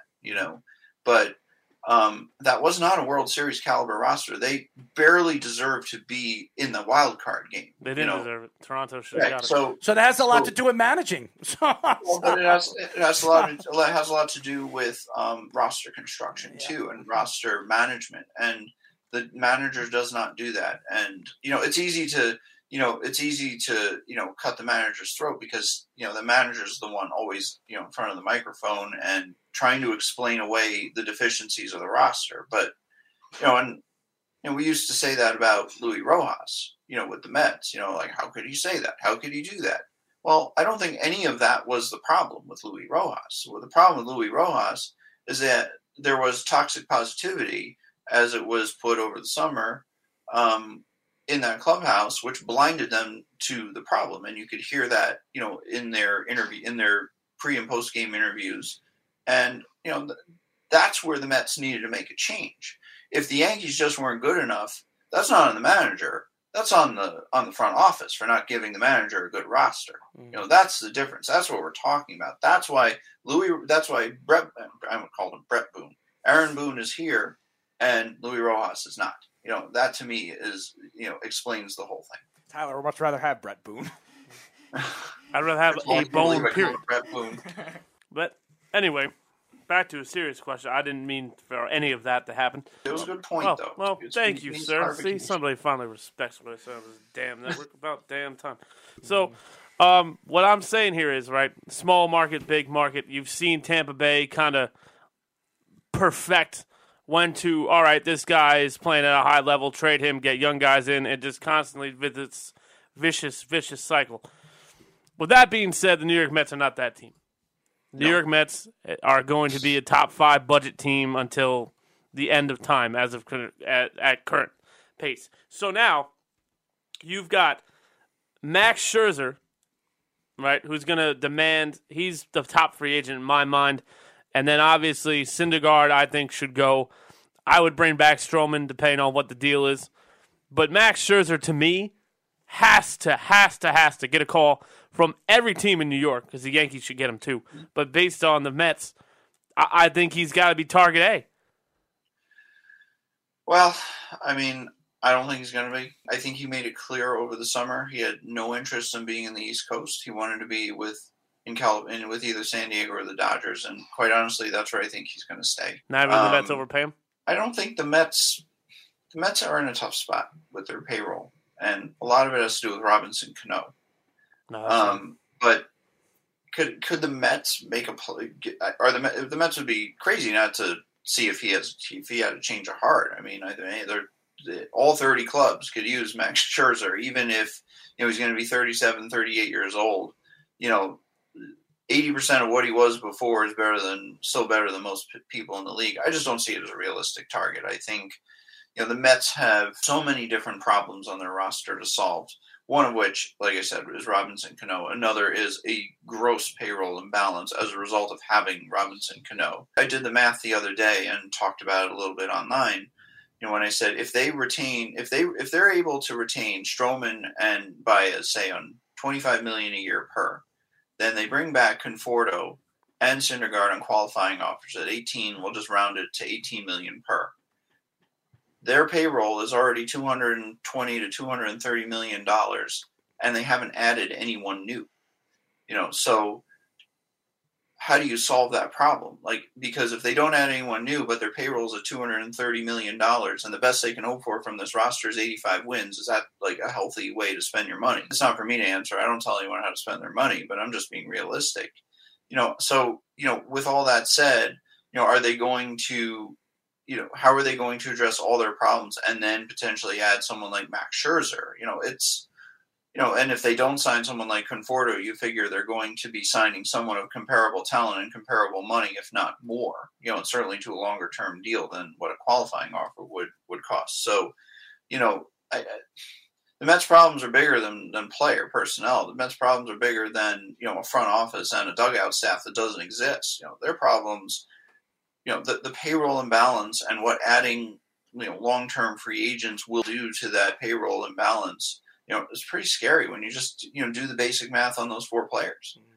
So I'm not saying, they need to totally rebuild, but they need to strongly consider how much it's worth, blowing past the luxury tax, whatever that is in the new collective bargaining agreement, and how to handle the Robinson Cano situation, whether he's here or not. These are bigger. They're bigger fish to fry than Max Scherzer, who to me would be that one last piece, right? That's why the Dodgers got him, because they knew they had a problem with their pitching staff, and they needed a way to replace an injured Clayton Kershaw or an often injured Clayton Kershaw or an unreliable because of health Clayton Kershaw. So, and that's what they did, and that's why I see him staying in LA or going to San Diego or staying in California. Mike, before we let you go, I have a question for you, and this goes not only to the Mets but to baseball. The National League, we've been hearing that they want to bring the DH to baseball. If they bring the DH to baseball in the new collective bargaining agreement, which is very close, probably, what is it, a year away? It expires December 1st of this year. So this year. So if they bring the DH to the National League, does that change the Mets' thoughts on Pete Alonso, how they're going to re-sign Pete Alonso? Obviously, because of the position at first base, moving him to, back and forth to the DH position so he doesn't have to play first base every single day. Do you think this helps the Mets, or do you think this hurts the Mets? Oh, I think it would be. I think of all the teams that would benefit in the National League for the designated hitter, I think the Mets would benefit the most. But I think it's a benefit for all teams because, we all know teams are not investing in, offense and pitchers anymore. They're telling them to go up there and keep the bat on their shoulders. They're telling them not to run to first base, so what's the point? So all teams benefit from that because you don't have, it's not 8 hitters and an automatic out anymore. So, but the Mets specifically, because of the way they're built, would stand to benefit more than most teams. And I think we saw that a little bit, in the COVID shortened season in 2020, how much more functional and fluid their offense was. Now, I don't think one extra batter completely transforms the Mets offense in 2021. It was godforsaken terrible, no matter how you sliced it, whether they were playing in an American League park or in the National League. So they do have work to do, but it certainly gives the Mets more options. It can strengthen them defensively just by, resting Pete Alonso if they retain, and having him DH and keep his bat in the lineup at the same time. Right. If they retain J.D. Davis, the same thing. You keep his bat in the lineup and protect the weakness with his defense. So it does create options. Now, as far as re-signing Pete Alonso, I think that I would hope it's inconsequential to that situation. Whether there's a DH or not, Pete Alonso is about to get more expensive, and I think he's proven to be a centerpiece superstar for this team. The poster boy for the franchise. He's the best player on this Mets team besides Jacob deGrom. It's well, not even a yeah, question. I mean, and it's more than that. Like, he's a likable personality too. He's a guy that you build your brand around, right? He's the most prolific. And I'll even throw Mike Piazza. I'll challenge Mike Piazza on this, just in terms of his home run capabilities. He may be the most prolific, home run hitter the Mets have had. And I don't think you let that go. I think you reward it. Don't forget about Carlos Beltran now. Because he deserves a lot of credit. Beltran, one person in the Met organization, and he was maybe a little bit biased at the time, said, people aren't going to understand what they have in Carlos Beltran until he's not here. And they're absolutely right, because he was just a stud with the Mets. He had his best years, hands down, no debate with the Mets for those 6 years. But Pete Alonso is that next guy, that next Piazza, the next David Wright. He's the guy that you want to see in a Met uniform for the next 15 years, and I think you have to reward his performance. I mean, he's been incredible. I mean, he's been incredibly good.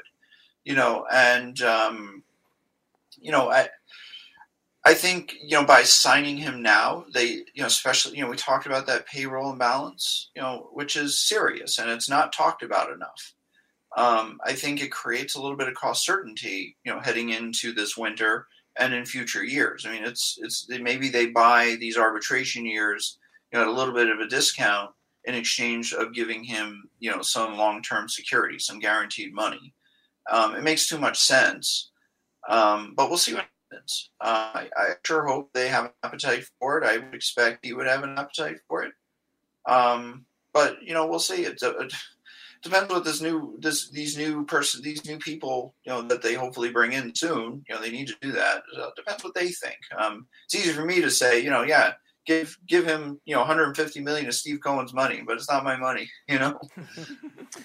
Mike, thank you for joining us. Tell the fans how they can find you on social media. Well, you can follow me, Michael G. Barron, on that's MICHAEL. A lot of people get it wrong with EAL. It's MICHAEL, G as in George, BARON. That's on Twitter. And I try and talk to everybody and communicate with everybody. I mess up sometimes, and I always apologize in advance for that. I have an Instagram feed. It's the same feed, Michael, MICHAEL, G. Barron. And I have a Facebook page, same name, Michael G. Barron. So, feel free to say hey, I guess. I love the teddy bear in the background, by the way. Tyler will be your Valentine if you really want him. You know what's funny? I was actually going to mention that because I was like, oh, look at the teddy bear. I was going to ask the question of, can I ask you with the teddy bear the question, but I didn't know if the teddy bear was, taking... What do you think, it's Ted? I don't know if it's sleeping. I don't know if it's like... Sleeping? Does it look like it's sleeping? It looks like it's on timeout. I don't know what's going on over there. It's just the consequence of having your kid's bedroom serve as your office. Mike, we'd love to get you on again. Anytime. In the off season to talk Met baseball and where the Mets go in free agency. It's going to be an interesting off season for the Yankees and the Mets, so it's going to be fun. Yeah, it is. I'm going to be curious to see what the Yankees do, like what direction they go in. They're up against the luxury tax. They're over the luxury tax, this year, and they've endeavored to get below it. It's going to be interesting what they do. It's going to be fun. It definitely is going to be interesting. Thank you, Mike. You bet. Anytime. We were just talking to Just Mets writer and former SNYMLB.com writer Michael Barron. Nice guy. Really nice guy. Gave us some good information for the Mets. And listen, Tyler, you could sit here over and over again. Tyler hasn't even said blasting what the Yankees are going to do this offseason. I didn't blast anything. I'm interested what they're going to do, but I'm actually excited for this offseason for the Yankees and the Mets because I think there's going to be a lot of transition for the Yankees, and they're going to be you realize they're going to be bidding for like the same type of people. Of course, and you want to know something? It is the Yankees, so you could say whatever you want. No, you're right. It draws. It draws players to come and play here. It does. So the pinstripes. But money talks too. Yep, money talks, and listen, the Yankees aren't going to overload any money like we've seen them do in the past, but the Yankees are going to give good offers to the players that they want. And I believe the Yankees will make moves. I expect them to trade Zach Britton in the offseason. He'll go somewhere. I wouldn't be surprised if Chapman's no longer a Yankee, too. So I could see the hold on, though. Is that up? 1 year left. And I think No, not his contract. There's a thing in his contract. He couldn't be traded for X amount of years. I think it's... And he can't go to like a West Coast team. I think they can trade him. It's 1 year left on his contract. Oh, then yeah, it's 1 year left. I think it's like 3 out of 5. No, it's 1 year left, and I think they will move that contract. And if they don't, he'd be an 8th or 7th inning guy. He's not closing next year. I guarantee you, he's not closing. So they need to close. Yeah, and I think the Yankees will find one. It's a fluky position. They might even find one that they didn't expect either. Yeah, and the Yankees do have a present farm system that they could bring somebody up that could fit that position. But I don't think the Yankees. I think the Yankees will go to free agency and find the best guy that's available for them. So, and I think they have a plan. If you don't think that Brian Cashman has a plan, then you don't know the Yankees.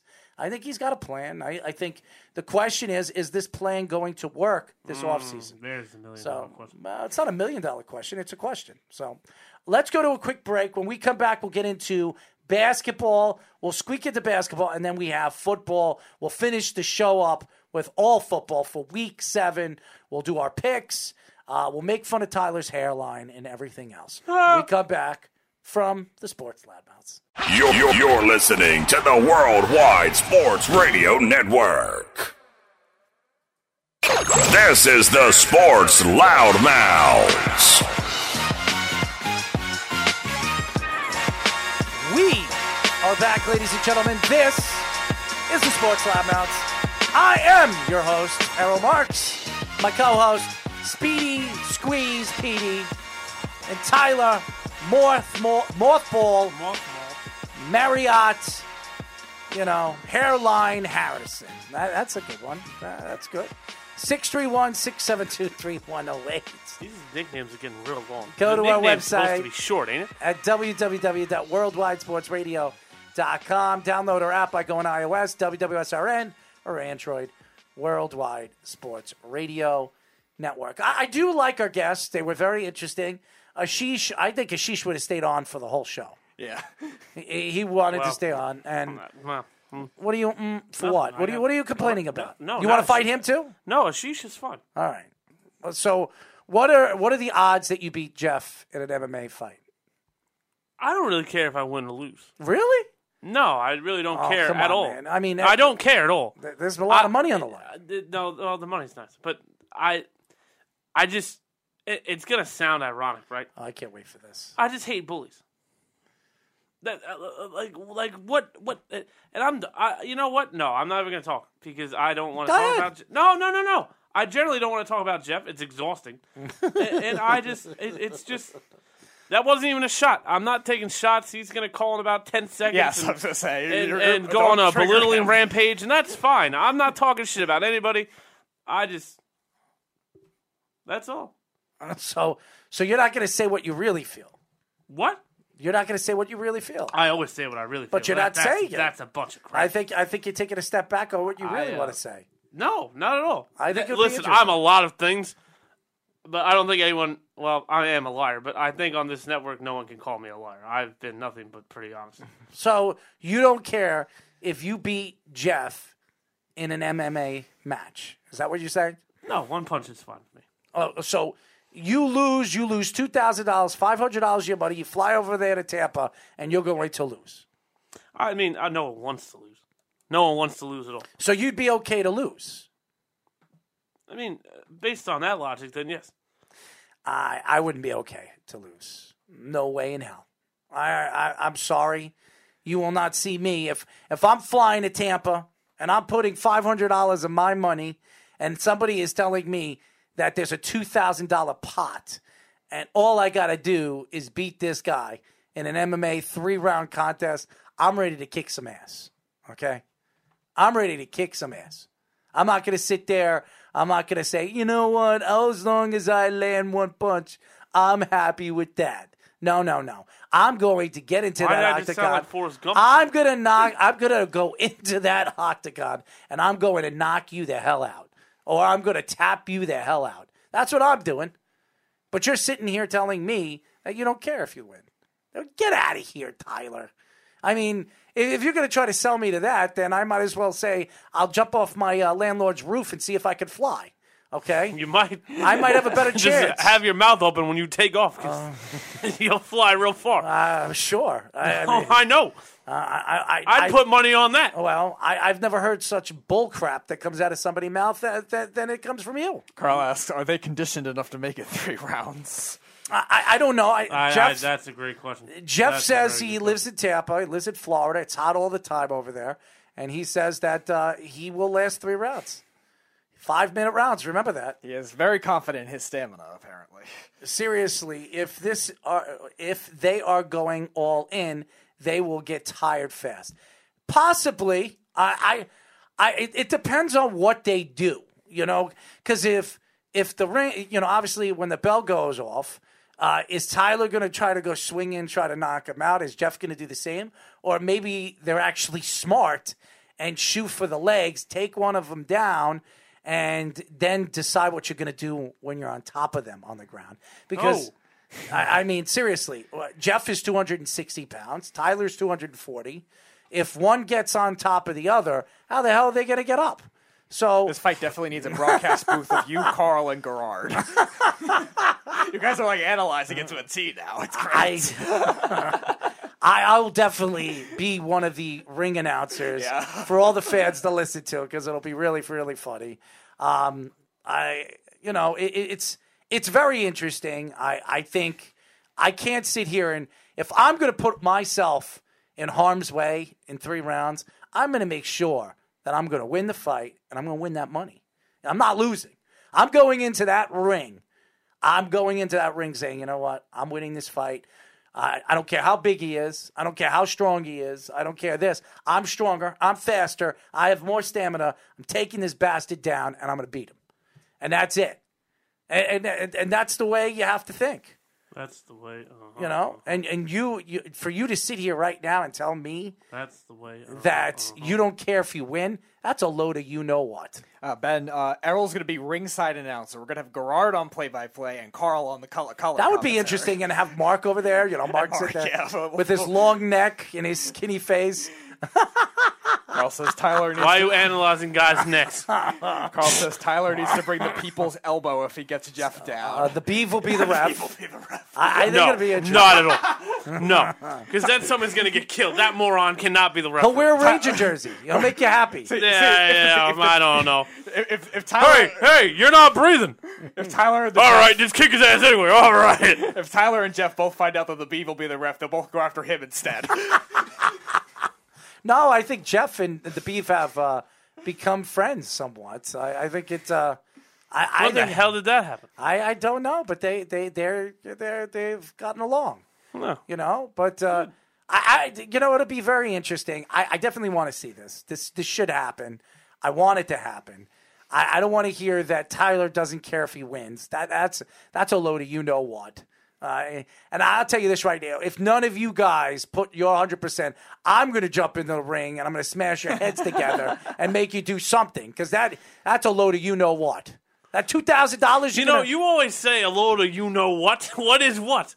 I'm not going to say it on live radio. All the crazy shit that's come out of your mouth and you won't say what is? Well, a lot of stuff that comes out of my mouth, but I'm not going to curse unless I really, really want to. And okay, honestly, okay, squeaky clean. Honestly, when you look at the big picture, you can't honestly tell me that you don't want to fight Jeff. Do you or do you not want to fight Jeff? Yes, I you know what it is, right? And truthfully, right, because we're all men here. Mm-hmm. No, you're a woman. I'm a man. Yeah. Speedy's you can't half. say that. He's half and half. He's You can't hermaphrodite. say that. I identify He's as a man. hermaphrodite. You know. I identify as a man, you jerk. Do you? Sometimes. It depends on my mood. Well, So when anyway. when you're drunk, do you identify as a man or a girl? I mean, I continue to go into the man restroom, but it's just forced a habit. I figured. The surgery really, it's very awkward when I get in there and I have to leave. You know what happened to your if you're hair? drunk, you if might the go in there surgery accidentally. isn't worked. Well, no, I go in purposely. It's just, it doesn't. I figured that there was something wrong with you. You know What? What do you mean? Because you miss when you go to the bathroom, so you must have something between your legs that doesn't work. Well, the alcohol. Oh, is that what it is? All the time. I was actually going to go get a strawberry hangy today, but some guy pissed me off to the point where I didn't think. I swear it was right by Quick Check too. Oh man. So I blew him a kiss. So you blew him a kiss? Yeah, he was cursing me out. So you're blowing guys kisses? Wait, hold on. So the guy's cursing me out, acting like a hot shot and everything. This is great. He's all and F you this, F you that, are you effing dumb? And I was just sitting there, and I was just having. And you're blowing him a kiss? No, I'm just sitting there having my lunch, and I'm like, oh, all right, buddy. Eating a sandwich. I was like, did I hit you? Thinking of as the man. Oh no, did you hit? Are you gonna let me tell my story? I'm just. We listen to you. Your car breaks down. This and we listen to ahead, all your crazy nonsense. Spit it out. So I'm like, oh no, I didn't hit you, right? And he goes, oh no, did you? Blah blah blah. I was like, no, I didn't. So why don't you just shut the F up and move on with your day? That made him more mad. You're an effing idiot. Blah blah blah. And meanwhile, the kid's like, 22, 23. Like I don't know if his girlfriend broke up with him or if he hasn't been laid in a while. The guy has a lot of pent-up frustration, and he just kind of needs to let that go. But anyway, so the guy continues to curse me out now at the next red light I'm at, and now I'm just kind of like, all right, you're being excessive. Like, you should really just So you let got this horny go. and blew him a kiss? No, and he was just... I honestly think, if you're cursing me out and I do this, you should get more mad at me. No, Now, at this point, I'm clearly just telling you that you can go F yourself. Unless you're going to get out of the car. What are you even talking to me about? If you're blowing me a kiss, I'm wondering what you're thinking. That's what I'm thinking. You're cursing... If I'm cursing... Hold on. If I see somebody arguing with me back and forth and I give him the finger, I know this guy doesn't like me. If I'm yelling at this person, I'm passing him, and I see him and he blows me a kiss, I'm wondering if he wants to kiss me. What? No, if I'm cursing you out and you blow me back a kiss, I'm going to get more mad. Because that means at this point you don't take me seriously. Carl says the undercard should be Speedy versus Mark. You or Speedy, Kelly? Mark Kelly. That'd be interesting. Not Mark. Don't take this the wrong way. Well, Mark's Mark. I didn't know. Don't take this the wrong way. I would have to put money on Everett Kelly. He's okay. I'm not taking anything. He's like the wrong damn way. near 6'10". Carl, I don't have confidence in a fight, so his arms are fucking long as hell. I would actually help Speedy out, and I'll teach him how to shoot at his legs, and takes Mark on the ground. Mark Right, won't but get his up. arms are so long that he could just Don't matter. put him in a... Listen, once you get on top of somebody and you put your body weight on somebody, that's all it takes. You want to get on top of Mark Everett Kelly? Yeah, he will. apparently there's an undercard fight. I don't know. You know what I'd like to see? Oh, here we go. You know what I'd like to see? Oh, okay. And I would enjoy this thoroughly. Let's hear it. And I'm not just saying this to be. Go ahead. I would love to see you and Guido in the ring together. It Now, wouldn't that's be not a fair. shot at you. It's No, not a shot. I know. It's not a shot You at know him. what It's I not a mean. shot at him. You just know want what I mean. You just want Guido to get slammed. Oh man, it would make me so happy. Tell Guido. It would make me so Go reach happy. out to Guido. It would make me. Go reach out to Guido. I'll commentate your fight. You can commentate mine. Go reach out to Guido. Oh my God! It could be the hair man versus the big head man. Go reach out to Guido. Oh man! And say what? Errol wants to have. No, you said that you're fighting Jeff for Right. for $2,000, Right. and we'll set something up where Guido could fight me on the undercard. You know? Oh, that'd be so swell. Ask him. That would be swell. If you lose, though, I'd never be able to ever do this show again. There's no way I'm losing. I'm just saying. There's no way. Guido has a You have no idea. He's got- wait, no, but hold on. 0.00001% Hold on, though. chance. Hold on. We can all admit that head is huge. He's got a Gives big me ass. gives me an huge head. even quicker But what if he accidentally headbutts Errol? That's it. You can't headbutt. I know, but Yeah. like he accidentally All right, just Tyler, like the head clumsily- the head is huge. That doesn't necessarily mean he'll have ring smarts. Well, that's true. No, if you want Guido, I'll fight him on the undercard. Absolutely. Oh, that'd be fun. Absolutely. If Just he's make not- him submit. He's not going to want to do it. No, he won't. He won't do He it. won't. And will I make him submit? That's exactly what I'm going to do. I'm not going to waste my time knocking somebody out because I know I could. You know what I would do? It gives me more. It makes it it just makes it more fun to bait him to give me his arm or give me his leg or give me his neck so I can do something to really just completely put him out. So Beef says Tyler versus Matty Caps. no, I think the B versus Matty Caps would be good. I think. Hold on. I think that would be really good. That's now we're being crazy. I Why? think Matt Katz would destroy him. Really? I think I it don't would know, even end. man. I think that'd be interesting. I think it would be 30 seconds into the fight. Really? I think 30 seconds. What makes you think that Matty Caps is going to be able to last for 30 seconds? No, I think Matty Caps would win in 30 seconds. How do you figure? Are you going to help? I'd help Beef. Yeah, no, I teach. no, well- I teach Beef a little bit how to shoot to the legs and All take right, well somebody then, down. Matty Caps would probably win the. You think Matty would win? I do. I don't know. I hope anyway. I'd say 50-50. I would hope. But He's significantly what? bigger. No, he's not. No, he's not. They're the same He's size. not taller. No, the same size. Are you sure? 100%. Matty Caps is like He no, knows he's both not. of them well. I would. They're No, I both. know trust that, but Errol's they're judgment on both. that. I've seen them both. Too, They're but- both the same size. They probably weigh the same. Maybe Matty's a little heavier because he put No, on I some thought weight. Matty Cap. I remember Matty Caps being taller. No, same size. Same size.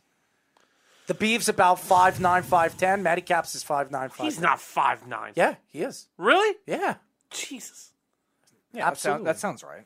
Yeah. I'm 5'8.5" ish, and they're only You're a not little 5'8". Yeah, yeah, he is. yeah. I'm Yes. 5'8". I'm like somewhere between 5'8.5" and 5'9". When he stands up after the Yeah. show, he definitely. And How they're tall are you? They're probably only a 'Cause little you're not taller much than me. taller than him. No, he's taller than me. I'm 2 inches taller than Yeah. you. Yeah, I am. We've done this before. Yes, we have. No, done this I before. really. You know what's crazy? I didn't think you were 5'11". No, I'm about 5'11", 5'10". Oh, right, 8 and 10 is 2. I'm like Good job. 5'10" and a half, like 5'10". That's what I am. Yeah, and he's 5'8". See, I thought you would be taller. No, he's not. No, He's not taller than me. no. No, not taller than you. I just figured you'd be taller than me. No, he's 5'8". And the Beef is 5'9", 5'10". Right. That with or without the coleslaw? No, he is.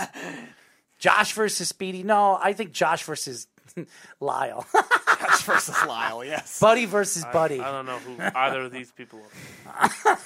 No, I'm being serious. Oh, you could get Josh Guido. versus Guido would be good. I don't think. Actually, Josh versus Anthony Carragher, because I know Josh don't like him. I know Josh don't like him. So Anthony, You know what's crazy? Oh my God, who would I have been picking that fight? I take Josh. No, I mean like me, like who would I be like? Yeah, I take Josh. personally, I don't know. I mean, I do like Josh slightly more. Carragher's just a jackass. I think Carragher will get tired pretty quick. You know. No, I think Josh would win the fight too, but I don't. I think like, they fight like would girls. I be rooting for Josh? I think they don't fight know. like girls in the beginning of the fight, and I think Josh better win. He's a gym teacher. It could be like the movie with Kevin James, where he's a gym teacher and I'm then just has kidding, an MMA Josh. fight. By the way. Oh, here comes the boom. Yeah, Yeah. Here comes the boom. But if you want to get Guido to fight me in an undercard, I would absolutely love it. I'll put $1,000 on it. No, that's not fair. Yeah, it's fair. You win. That's not nice. Yeah, but that'll make it. That'll trying make to it. think of I'll tell you who- what. I'll even make You it. need even a, nah, you need a more. I'll help it you out. need a better adversary. I'll help it out. No, you need a better I'll adversary. tie one of my hands behind my back. No, you need a better adversary. I'll tie one of my hands behind my back. Why do I feel like I'm forgetting somebody that could actually like really? Who? Pick one. I'm trying. If you would stop talking, I'd be able to think. Sitting here. I don't know what we got to get to the show. So you're thinking. We're is on so the slow. show. Oh, we're. Oh, damn. We got a lot to talk about, man. Do we? So, yeah, we do. I thought we just bullshitted as we went along. No, well, I don't know what you're doing, but maybe that's what you do every night. But that's not what we do. But if you could think of somebody that you think could challenge me, I'd be sure to take the challenge. I don't care. Tyrone. Tyrone who? The guy that had the gym. Who? The gym owner? The military guy. Tyrone? You think Tyrone's going to fight me? Come on. Tyrone's my friend. He's not going to waste my time. Josh and Lyle are friends. Yeah, that's fine, but that's different. I mean, Josh and Lyle, when you put money in front of their faces, I don't think Tyrone would waste his time. Find somebody else that you could think that I'll even give you an opportunity to choose. Oh God! Dave says Kenny versus me. Okay. Who's Kenny? Oh God! Kenny versus one of our callers. I think Kenny would make me sleep. I think you versus Snugs the cat. Snug doesn't want any of this. Snug would never fight me. Yeah. I want Snug. Snug don't want any of this. Snug needs to fight. If we're all doing this, I'm not fighting Snug. I'm not gonna. Now look, now you gave me your Snug. stupid call. I'm not gonna esophagus. What? That's what the E stands in, E-Man or Big E. What does he call himself? I'm not Big wasting. esophagus. Yeah, listen, you find whoever you want. You find a person legitimately that wants to fight. I'll have no problems. Are you even cleared? I'm cleared, man. I'll be ready.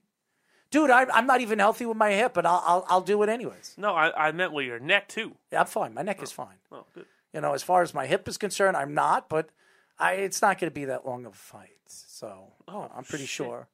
I'm pretty sure it won't. I got one. Won't last. I've got the perfect answer. Mikey C. You want me? Mikey C. You want me? I knew there was somebody. You ask Mikey C if he wants to do it. I don't think he wants to do it either. I think he knows me pretty well that he don't want to do it. So you can ask him. Go ahead. Do it. I swear to God I would Do right it. now. My phone's dead. Yeah, Look, do it. look. Ask him. Look, people. I'm not lying. It's dead. It's fine. dead. Okay. It's dead. Okay. I think Mikey C would sit around and laugh and say, "Yeah, let's do it." Mikey C would never do it. He wouldn't.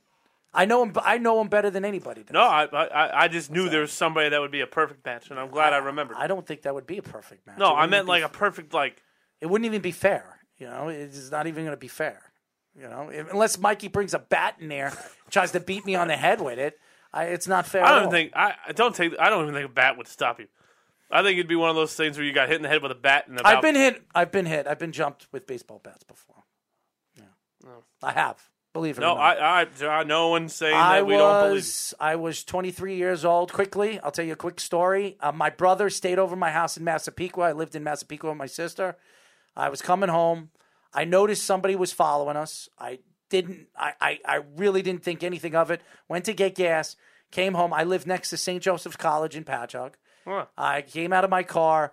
These guys jumped out of their car. They were wearing bandanas over their faces. Before you know it, one of them ripped my door off my car. Just pulled it back and ripped my car completely off the door, right off the car.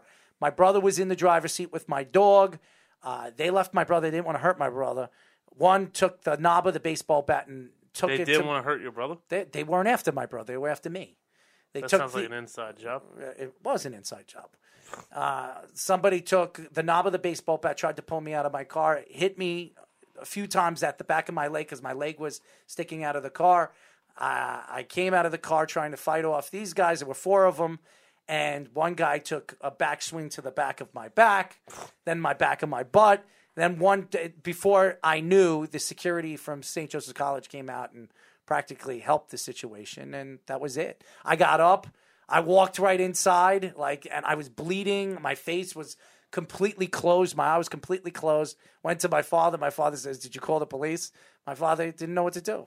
True story. I went, but had no broken bones. It's crazy to say that. I had a partial concussion, and the detectives tried to get answers and never found the guys. So that's a true story. Wow. And never broken bones, never any of that. Nothing really happened. I went back to work the next day. So Jesus Christ. Yeah. That's a true story. There you go, ladies and gentlemen. Just more proof this guy's crazy. Landry now hurt. 5 catches for 37 yards. Yeah, that looked very weird. It looked like he fell hard on his elbow. He'll be fine. No, it's his leg. He limped. He was also holding his elbow, too. Well, he'll be fine. I'm not worried about it. The game's over anyways. Well, no, it's not. They're only up 3 with 2 minutes left. They need to score. Or kill the Broncos clock. have one timeout left. I believe it was 2:36 they stopped it at. That is 236. And Cleveland's in field goal range at the moment. Anyways, let's get into the NBA. Oh, excuse me. Okay. Anyways, I want to get into the NBA quick. Tell you my thoughts in the first week of the NBA. Listen, anybody that's going to sit here and tell me that you believe that these teams are what they are in the first week, then you don't know basketball. What we saw last night with the Celtics, I don't think Tatum is as bad as he played. Honestly, what was he, 3 for 30 or 4 for 30? I mean, he was horrible. I don't think Tatum is that bad. First of all, I think Tatum is an elite player in this league. He's the best player on that team. Jaylen Brown had a great game. Do I think Jaylen Brown is going to score 40 points every single game? The answer is no. I look at what this team is and what a lot of these teams are. The Lakers are not. You're not. As the season progresses, when they play Golden State again, they're not losing to Golden State. Okay, they're the better team. They're the best team right now in the NBA when it comes to talent. They're the oldest team when it comes to talent. But once Russell Westbrook gets and figures out who they are and what they are, I don't think this team is going to be very easy to beat. So, as far as the Knicks are concerned, that was a fantastic game. It really was a fun game to watch. And as a Knicks fan, you could only sit there and say, at least we ended up on the good side of the basketball, not the bad side. Because over the years, they've always landed on the bad side. They never win in overtime. They always come up short. They're a team that just never gets that luck. And for what happened yesterday, Evan Fournier looks like he's a good signing. Kemba Walker did not play very well, but I don't think he's as bad as he was in the fourth quarter. Come on. I think he's going to be a lot better as he figures out this offense. Derrick Rose played well enough to take over, though, for this game. Yes. He could be great again, especially if Oladipo can contribute anything. Yeah, he could be great. I think the Heat are the best team in the East. I don't. I keep saying I don't know about best team. I think they could be top 3, though, if the Nets don't get Kyrie Irving. Yeah, I don't. That team is deep. They play defense. They play two-way. They can rebound. They can shoot. There's really nothing they can't do. Here's the thing, and I'll go into what I think about the Heat. I think Jimmy Butler is a closing type of player, a superstar type of player. I look at their bench. Oladipo can't stay healthy. They have a bunch of players that don't stay healthy, and they have some good young players. Trevor Hero looks like he's a great player. He didn't play well last year. No, he didn't. He's got to play better this year. If he doesn't, he's looking good. He looked good in one game. I'm just saying. I mean, it's one game. I understand, but we're going to sit here and say it looks that's a good good. sign. I mean, he could have looked bad. Well, he could have, but Rangers won today, by the way, 3-1. Yeah. What happened to the Islanders? Did they? My phone's dead. I can't tell you. I know it was 2-2 in the second. Yeah, I hope they won. I mean, they need to win. Nope, they lost in overtime, 3-2. Well, they got a point, so it's better than not getting anything. Sure. So where is Odell? Odell is not playing. He's out.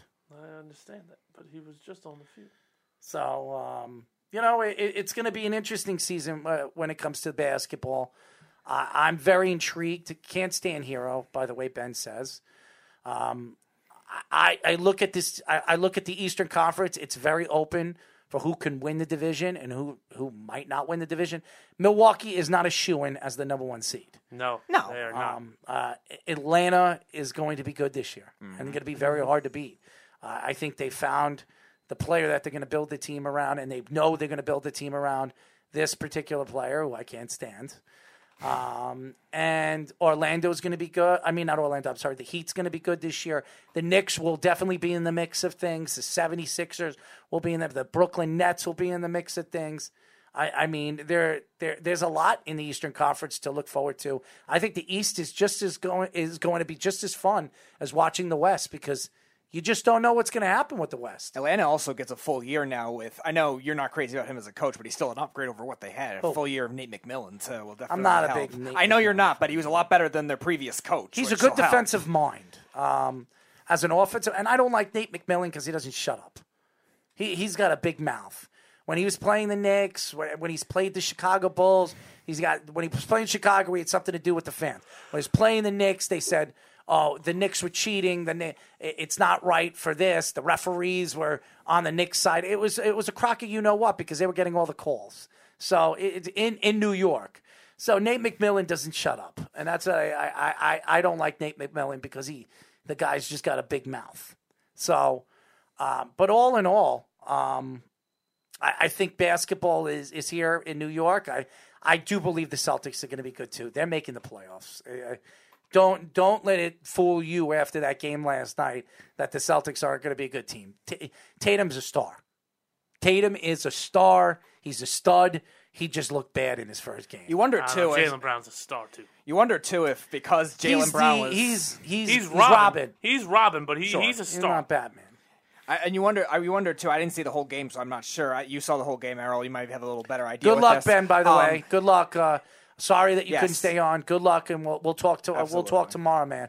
But you wonder if because Jaylen Brown maybe was just coming out of the COVID protocol, and you wonder if Thibodeau, I'm not sure, did he game plan more for Tatum, you think? Was he taking a lot of contested shots? I'll tell you who played or was Tatum just really bad? I'll tell you who played very well last night defensively, R.J. Barrett. Nice. He played very well last night. When he was defending Jaylen Brown in the second half, he shut him down. When he was defending Tatum, he was shutting him down. R.J. Barrett, if he becomes the two-way player and he averages 20 points a game and he becomes a great two-way player, the Knicks got a superstar. I mean, you could get a guy that gives you 20 points, 7-8 rebounds or 6 rebounds and 3 assists and is a shutdown defender at his position. You got a superstar. Well, he was also defending the three, too. He doesn't need to score 25, 30 points to be a superstar. He needs to play two-way basketball. So if he can play two-way basketball and shut down any top team's 3 or 2, the Knicks got a superstar. He was defending the 3, too, in the first half when he was starting there because Fournier was starting at the 2, and Barrett was defending inside, too, which is also nice to see. He played he just couldn't hit a foul shot. Sure. And I would just like to go on record as saying, and you were here for one of them, that I said R.J. Barrett would be the best player in that draft. I also said Jason Tatum would be the best player at his draft. So, Lakers, mazel tov. But he's not. I mean, Jason Tatum is the best player. Again, R.J. Barrett's draft, you still have Williamson and you still have John Morant, who's sensational. No, as of right now, it's John Morant. But I think R.J. Barrett. Well, hold on one second. Williamson right now is the best player in that draft. Go look at the numbers. It's not even close. Okay, look at games played. When Williamson is on the court, I agree with you. He is the elite of the elite in the NBA. All right. The apples to peaches right now. Bo Jackson looked like the greatest running back ever. You know why he's not? He doesn't have the longevity. So Zion Williamson might be the best player when he's on the floor. The problem with Zion is he is not that capable of being on the floor. And by the way, they're already saying when he comes back, he's going to be on a minutes restriction. And oh, by the way, he's 318 pounds. That's the top 10 highest weight we've ever seen an NBA player have. He's the heaviest guy in the league now. And he can't shoot. So what are you relying on? Athletic ability at 318 pounds? What makes you think that he can't shoot? I shouldn't say he can't shoot. His shot is not his strong suit. It's really probably his 4th best weapon, right? And that's a bad thing? No, it's not. His defense, his rebounding, his playmaking, his athleticism, they're all fantastic. I'm not bashing Zion. I like Zion. Because Giannis is the same way. Dude, I get it. But here's the difference between Zion and Giannis, right? Giannis is always in shape. Giannis is always playing. Giannis is always on the floor. Just so you know, I want to cut in to your Bo Jackson. He could have been the greatest running back of all time. He played 4 years. Right. And honestly, his numbers don't say that he's the best. He was going to be the greatest running back. Hold on. In 38 games, 2,782 yards and 16 touchdowns. What does that average out to? That's not great. That's not great. I don't have it. 4 seasons. I'm the only one that don't have a computer. 4 seasons, 2,782 yards. What does that average out to? I don't know. You're literally looking at it, right? 900 yards a season. All right. No. 16 touchdowns. No. 16 touchdowns in 4 years. He didn't even have a 1,000-yard season, I don't think, if I'm not mistaken. Well, aren't you looking at it? I'm not, but now I am. He never had a 1,000-yard season. Never. His most was 950. Okay, And he played in all those games? He played. I know 1 year he played in almost all the. He played in 7, 10, 11, 10. Out of, because it wasn't 16. I'm not sure. 5.4 yards a carry in 38 games. That's stat. That stat's impressive. 1987, he played in 7 games, started 5. Then 10 and 10 started 9. What makes it impressive? He's not even close. Do you want me to bring up numbers of the greatest running backs of all time? 5.4 they're yards not of even carries. close. Dude, they're not even 81 close. carries his rookie year. Come on, 136, 173, 125. And then receiving only 352 yards. He played for the Oakland Raiders, who at that time had a great offensive line. And Marcus Allen, too. Yes. Okay. Let's go to the greatest running back of all time. Let's go. Did Barry Sanders sign a football for you? Something? No, not at all. I agree. He's the greatest running back of all time. Hold on. I'm just Don't saying, tell that to the beef. Okay. Barry Sanders' first season. Okay. This is where you are so wrong, and it's not even close. Okay. And you say he was almost. It's not even close. His first season, he had 1,400 yards, 14 touchdowns. Okay. 1,300 yards and 5.3, 5.1. 4.5, behind the worst offensive line in football history. Right. Okay? No, you're right. All right? You're right. So you're absolutely right. So, and that's just one. I could go Marcus Allen. All right? Marcus Allen was a much better running back. I think he had 128 career touchdowns or something like that. It's not even close, dude. It's to say that Bo Jackson. You're not even mentioning the obvious names: Jim Brown, LaDainian Tomlinson. Walter Peterson, Payton, yeah. Right. Walter Payton, Gale Sayers. Yeah. Forgetting another guy that played for the Jets, Curtis Martin. No, I didn't. I knew you mentioned his name. I'll let you do that. It's facts. No, I know how much you love mentioning green guys. I'm not. He had 1,400 yards his first season with the Patriots and 14 touchdowns. Second year, 1,152 yards, 14 touchdowns. That's fine. Then his third year, 1,160 with the Patriots, 4 touchdowns. And then he went to the Jets, 1,287, 1,464, 1,204, 1,513, 1,094, 1,308, 1,697. It's not even close. I mean... And he's still not as talented as Saquon is. Okay. You're on drugs. That's what you are. You're on drugs, and you obviously don't know what you're talking about. Anyways, let's go into Week 7 in football. And before we do that, did you set up the beef? I did pick the Browns tonight, but he never asked me what my picks were. So I had the Browns 20-13 was my score pick. I had the Browns winning. They won 17-14. What was the over on? What was the? I didn't see the over under. Not the over under. The spread. Yeah, what was the spread? I think the Broncos were. I think the Broncos were road favorites. I want to say 2.5. I had the Broncos. I had the Browns winning. Oh, actually, I had the Browns winning outright. Actually, spread regardless. I had them winning outright. Actually, I don't know. I don't know. The beef did ask me. We went out to. We did actually. I was wrong. The beef did. So I'm wrong. So the beef had the Browns too. I don't know. I know you guys are close. So I wasn't sure.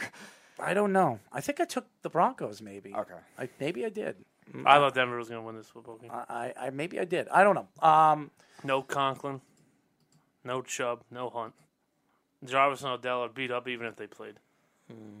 How about that? Denzel Ward got hurt today. Not surprised. Anyways. What do you mean not surprised? I'm not surprised. He was banged up a lot last year, too. I'm not surprised. Anyways, Speedy got the music? Yep. All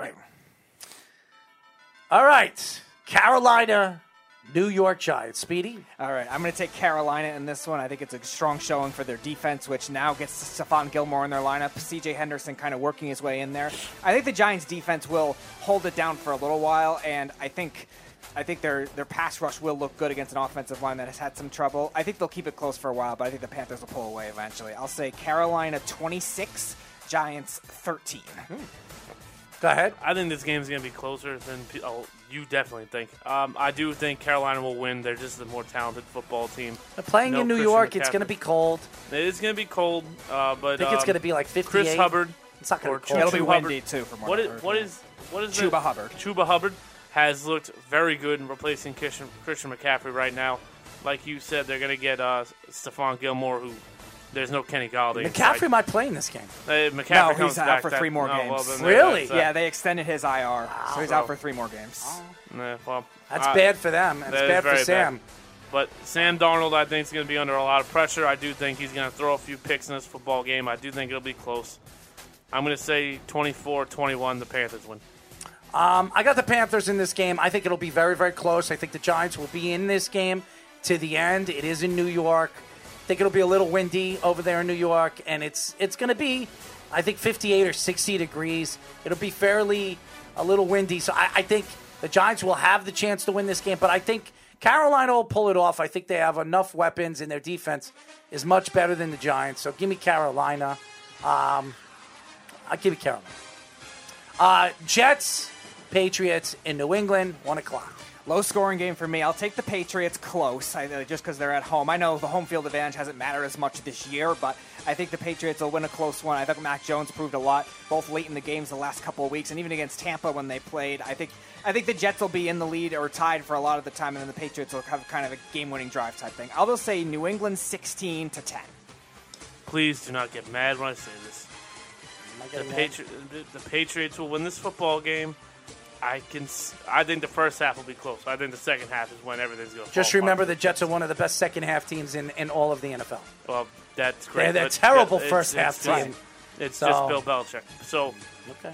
And Mac Jones actually plays better in the second half than the first half, in my mind, too. So that's something that He throws 7-8-yard passes. Don't get mad. Don't get mad. And Davis will be playing in the game. Damian Harris, I think, is going to get a lot of touches. I think they're just going to pound the ball down the Jets' throat.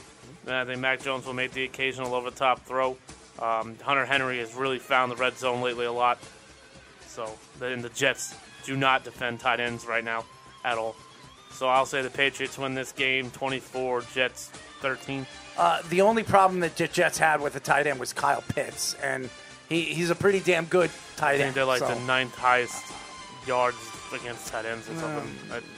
That's because of what Kyle Pitts did to them, against Atlanta. 119 yards and 8 catches. Completely destroyed them. Anyways, I think this game will be close. It's going to be back and forth. I think it's going to be the battle of the defenses. I think whatever defense plays better in this game will win the game. I think you're going to see a growth with Zach Wilson, especially after what happened to him in game number 1 with 4 interceptions. I don't think he will throw an interception in this game. I think he'll keep the Jets in the game. I think the Jets will be able to compete with them. But it's New England. It's in New England. I'm going to give the New England Patriots the benefit of the doubts. They will win this game by a field goal, no more than that. So give me the Patriots. Kansas City, Tennessee. This will be a good game. I'll take the Titans. I'll take them close. I know they got banged up in their secondary a bit last week. They now lost Caleb Farley for this the is year. going to be a great game.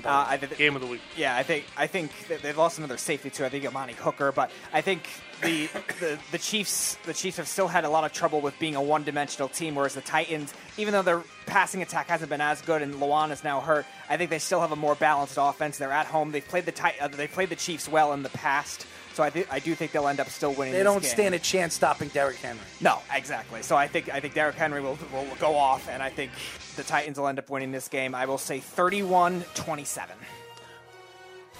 I do think this game will be. I think the Kansas City Chiefs are going to annihilate the Titans. I do. They're coming off a very high win right now against the Buffalo Bills. Hard-fought win. They're at home, correct?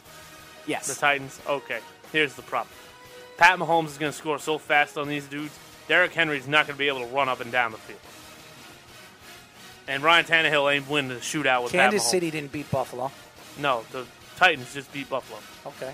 That's what I'm saying. Okay.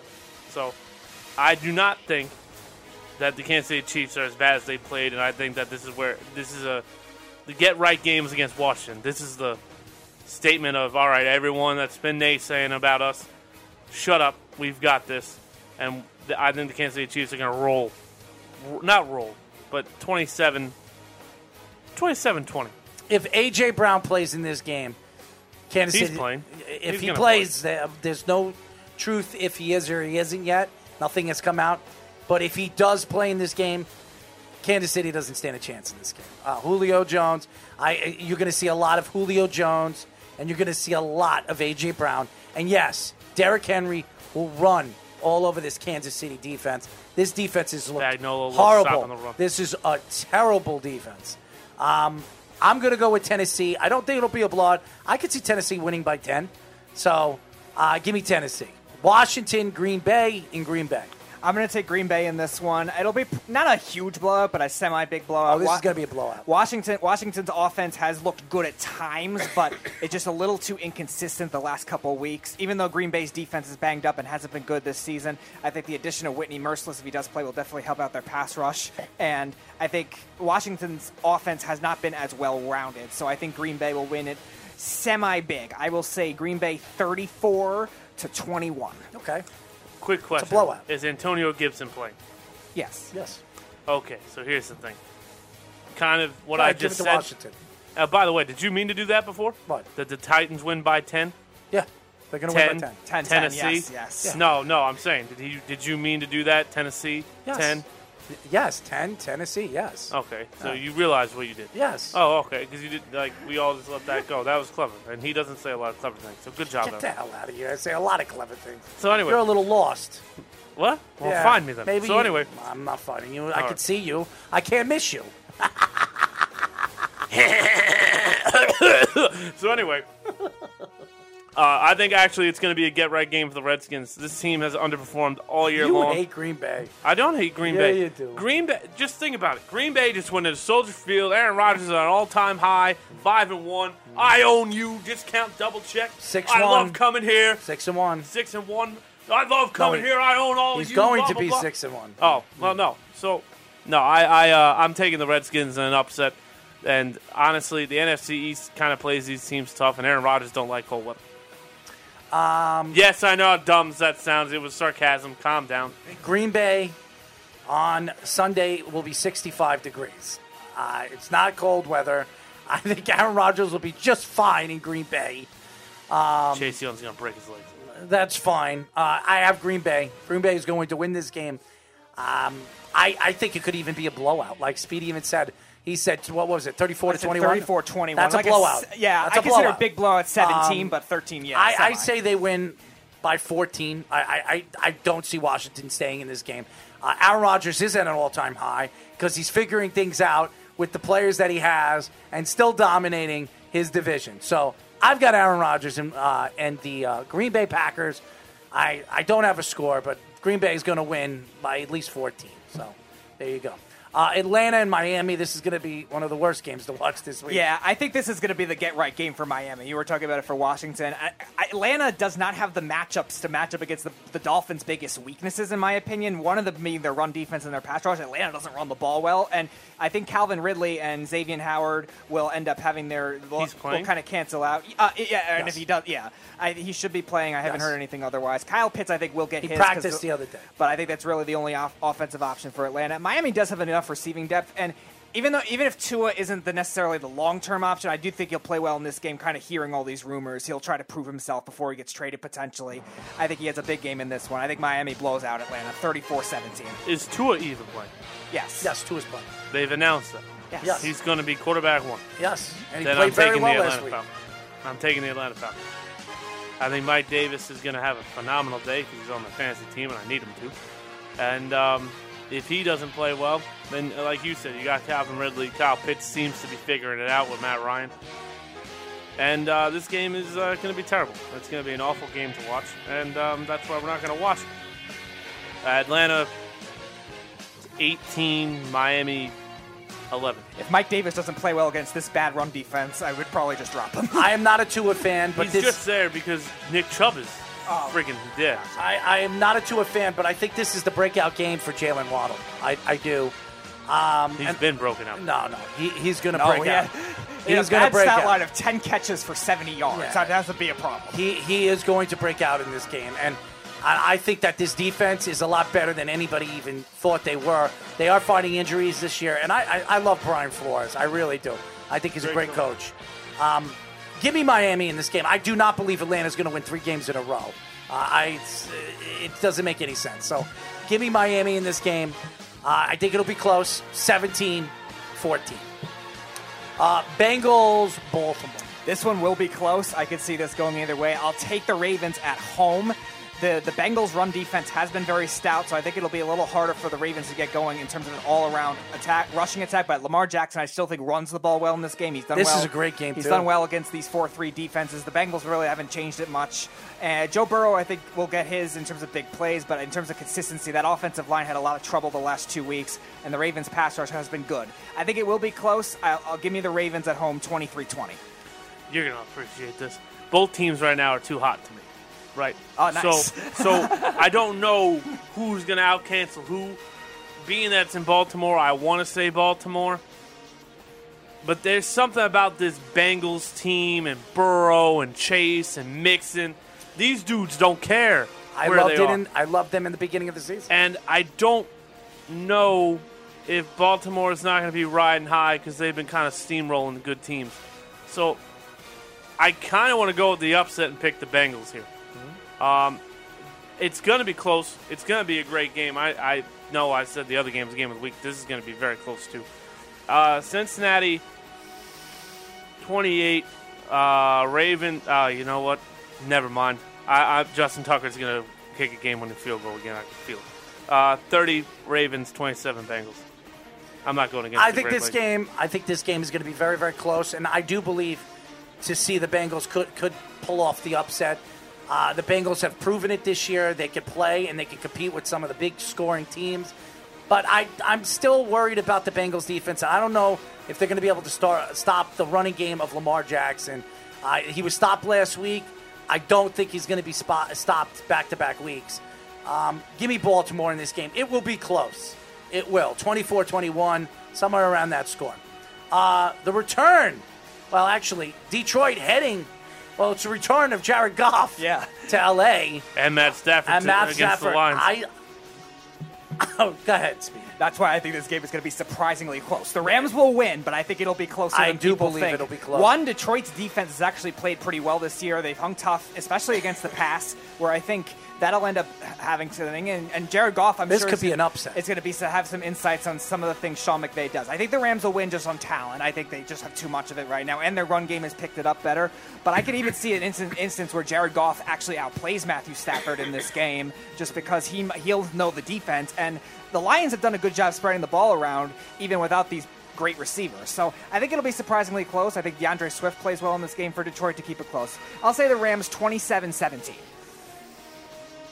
Go ahead. I think it's going to be one of those things where Matt Stafford lights them up early, and then the Lions just kind of linger around. Matt Stafford's going to destroy the Lions. He's eyeballing this. And this is going to be his MVP flag-waving performance, right? And the Lions are 0-6, but they played much better than the 0-6 record they have. They really loved playing for Dan Campbell. Right now, if the season were to end, he's fourth in the MVP voting. So, who, just so Stafford? You know. Yeah. Probably. But this is going to be the game where his numbers are like, oh, wow, this is his MVP number. I'm not saying he wins. I'm saying this is the one that everyone's going to look at and go. But I do think the Rams are going to blow them out. I don't see it. Aaron Donald's going to destroy DeAndre Swift. Jalen Ramsey's going to stop whoever the hell Jared Goff is throwing to. TJ Hawkinson's going to get blanketed, I think. So 30-17 Rams. I think this is going to be a fun game. I'm definitely going to be watching it at 4 o'clock on Fox. I'd like to see Jared Goff go into L.A. and shut the L.A. fans up and really put the shaft in McVeal. I call him McVay, but McVeal because he's a piece of veal for Jared Goff. Never mind. But I do believe the LA Rams will win this game. I do think this game's going to be close. I could see a 27-18 or 27-23, somewhere around there. Give me the Rams. I think it'll be close, and I believe Detroit will have the lead going into the fourth quarter. Philadelphia, Las Vegas. this is a good game, too. I was very torn on this. I'm going to end up taking the Raiders. It's going to be very close, though. I think Derek Carr just has a late drive, clutch drive, because he's been a clutch quarterback. This will be very close. The Eagles' defense, I think, really matches up well with this Raiders team. The only problem is they just don't have a lot over the middle against Darren Waller. I think he has a big game in this one, but the pass rush for the Eagles will make it very interesting. The problem is the run defense for the Eagles has started to be down, though, so I think the Raiders will end up running the ball well, just controlling the clock enough. And the Eagles' offensive line injuries, I think, will eventually hinder them against a very talented pass rush. This could go either way. I could see the upset, but I'll go Raiders 2014. Thank you. I need Josh Jacobs to give me a lot of points as well. I don't think either one of these teams, I don't think the Eagles are that good. I know they got Lane Johnson back. Pretty good to me. Their defense is good. Their defense, fine. And Jalen Hurts. He's played better than expectation, but has he played well? He has. He exceeded our expectations, but we didn't think he was all what that does he have, great. 1,300 yards? I mean, in 7 weeks, 6 weeks? That's pretty damn good. I don't know. Dallas Goedert's coming back, too. I am going to take the Raiders just because I can't see how they lose. They got the weapons over the top. Darren Waller, like you said, is going to have a phenomenal day. And I think Josh Jacobs is finally going to perform to his Josh Jacobs standards. I know it's in Las Vegas. I'm going to take the upset. This is my upset game of the week. I think Philadelphia wins this game. I think Jalen Hurts goes in to Vegas. Gruden is not there.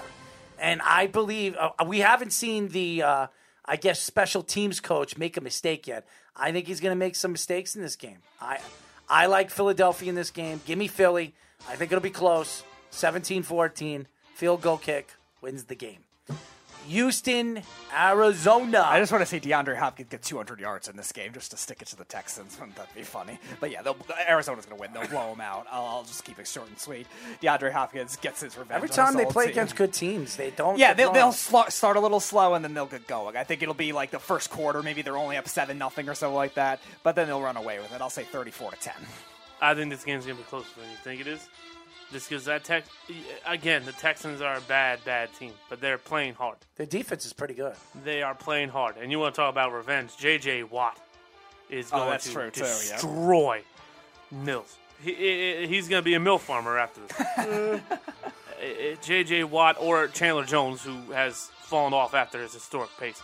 But that's neither here nor there. But the Cardinals will win this football game. No one's picking Texans. But I don't be surprised if they hang around till the fourth quarter. Kyler Murray this week will have the best week out of any quarterback in fantasy football.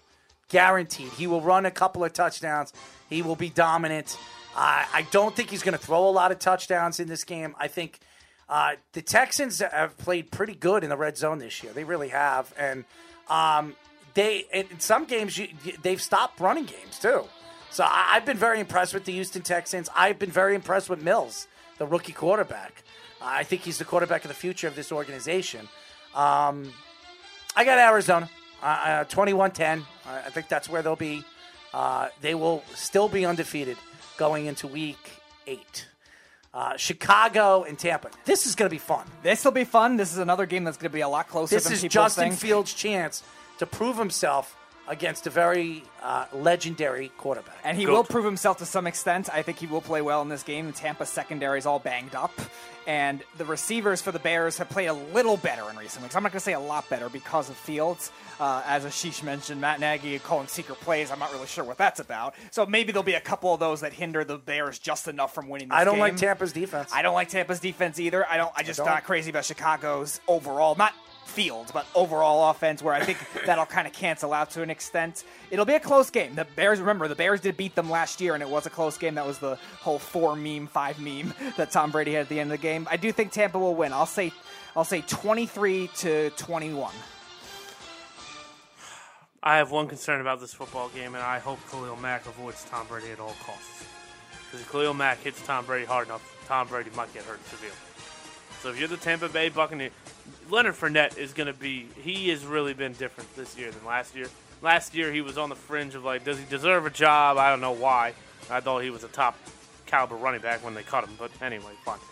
this year he's reemerged as a really, really good running back in the NFL. He was always a good running back. I understand, but when he got cut from Jacksonville, people were like, Jacksonville's a stupid organization. No, they are. Hold on. I'm not defending Jacksonville at all. They've let a lot of good players go.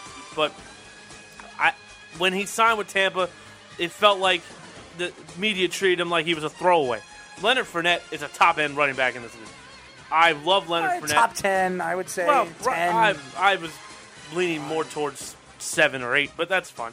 So there's a lot of good running backs. The running back class now is amazing, but I don't see. I think he's going to be the X factor in this game. No Gronk, it looks like. Chris Godwin's been a ghost, and Antonio Brown seems to be Tom Brady's favorite target right now. So I don't think this game's going to be all that close, but I do think the score will indicate that it is close. And what that means is Tampa Bay is just going to control the clock.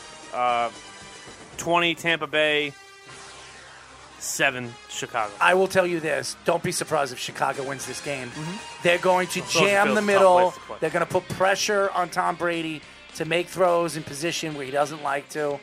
I'm telling you, I think Chicago could win this game, but it's in Tampa. I think they'll make enough plays. Leonard Fournette will not be able to run the ball in this game. I guarantee you he will not be able to run the ball in this game. Chicago will stuff him. Especially, that's the first thing they're going to look at. Stop Leonard Fournette and let everybody else beat him. Tom Brady? Yeah. They're going to... Tom Brady... Remember, we've seen this Chicago Bears front seven put pressure on Tom Brady and cause havoc. So that's what I'm saying. Khalil Mack cannot touch him.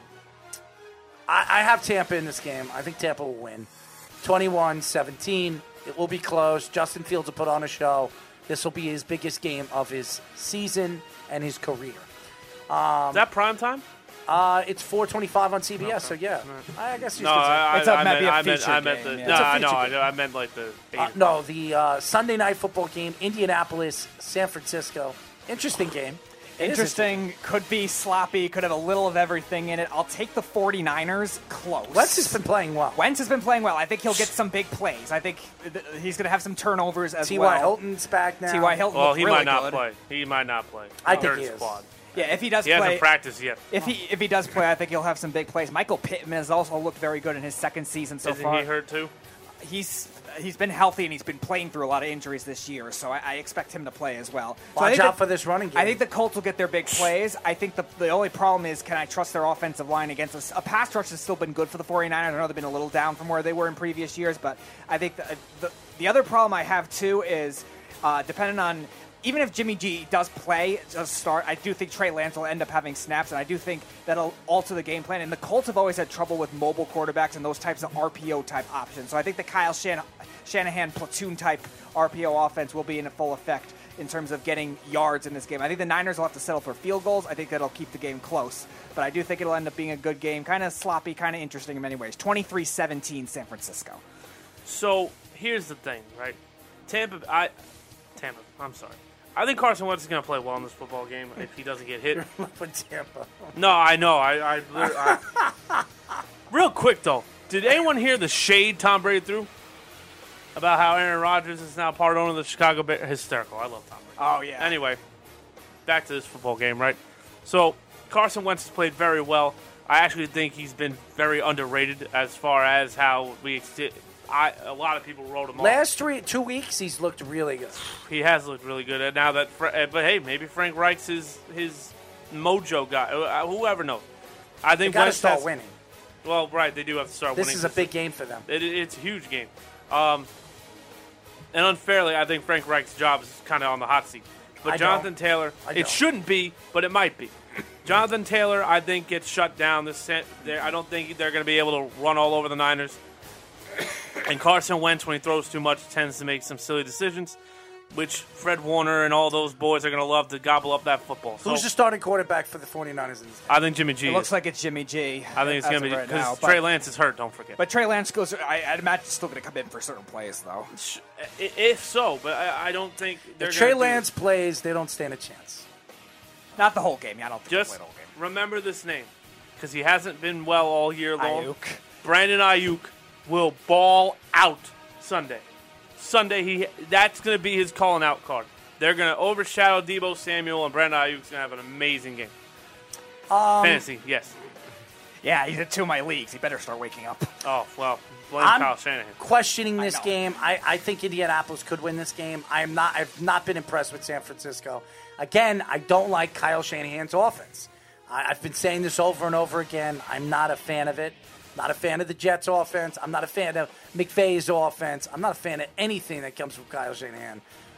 But being that San Francisco is at home, I'll give them the edge. I do believe Indianapolis. This is another game that I'm in the bind with. I wouldn't be surprised if Indianapolis comes out a winner in this game.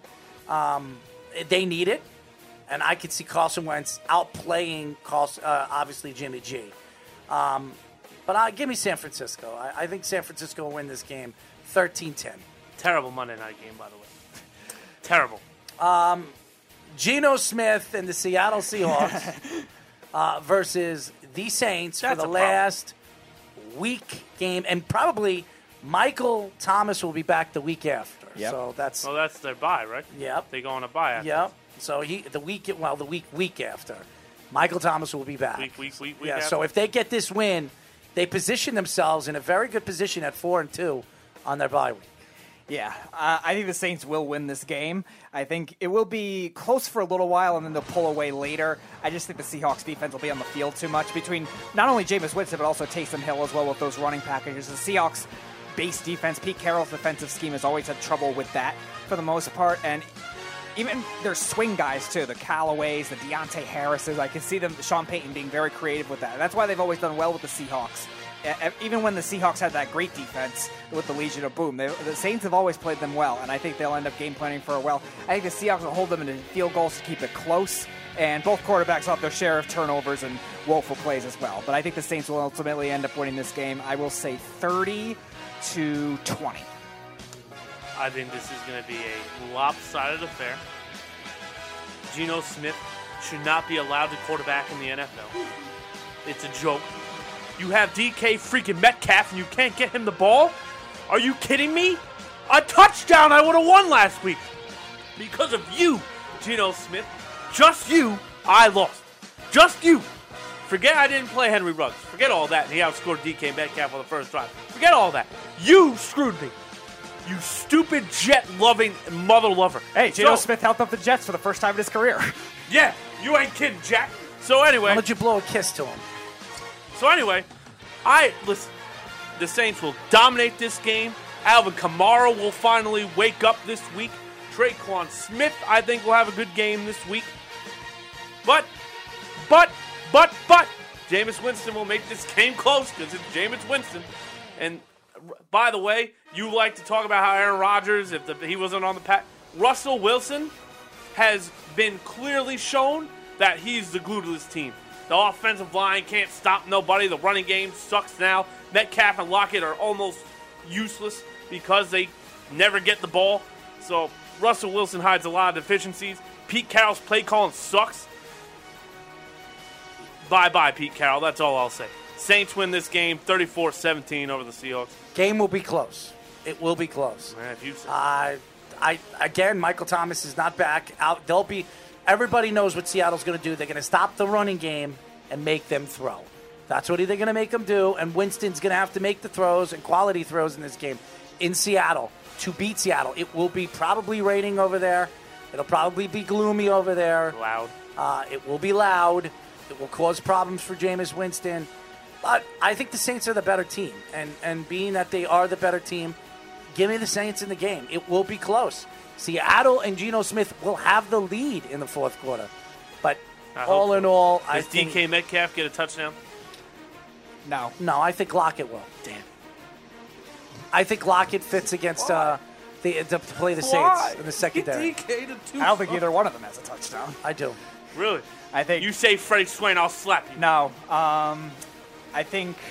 Disley? Geno Smith gets a rushing touchdown, and yeah, somebody random like that. Yeah, like it'll be. You know what's crazy? Will Disley's a good tight end, and he gets no respect. Zero. Yeah, he's a solid tight end. He just doesn't get a lot of reps. I think but it will be something random like that. Oh, here's one. Their rookie second round pick that they should have never drafted. That's who will get a touchdown. It'll be something weird like that. I forget his name. It's something Escort or Eskridge. One of the biggest reaches of the draft. You like the escorts, Speedy. Something like that. So, it was some weird name like Speedy, that. He insulted you. He likes the escorts. No, but I think he'll get his first touchdown. That'll be it. It'll be something weird like that. Speedy needs to make passionate love to the escorts. Gerald Everett, I can see getting a touchdown. Right, Speedy? Passionate love to the escorts? What? Escorts. I said escorts. Escorts. Women of the night. Thank you. Breeders of the night. Oh, yeah. That's right. We can't call them women anymore. Go ahead. What? So you made your pick? You got the I Saints? thought so. Yeah, you made your pick. Saints. I got the Saints in this game, too. So, yeah. So those are our picks of Week 7. I hope so. Yeah. Otherwise, we just wasted a lot of time. No, we didn't waste any time. I think the big upset for me this week will be Philadelphia. So I really think that they're going to come out strong, and they can knock off Vegas. I could. Oh, that's right. Von Miller got hurt again.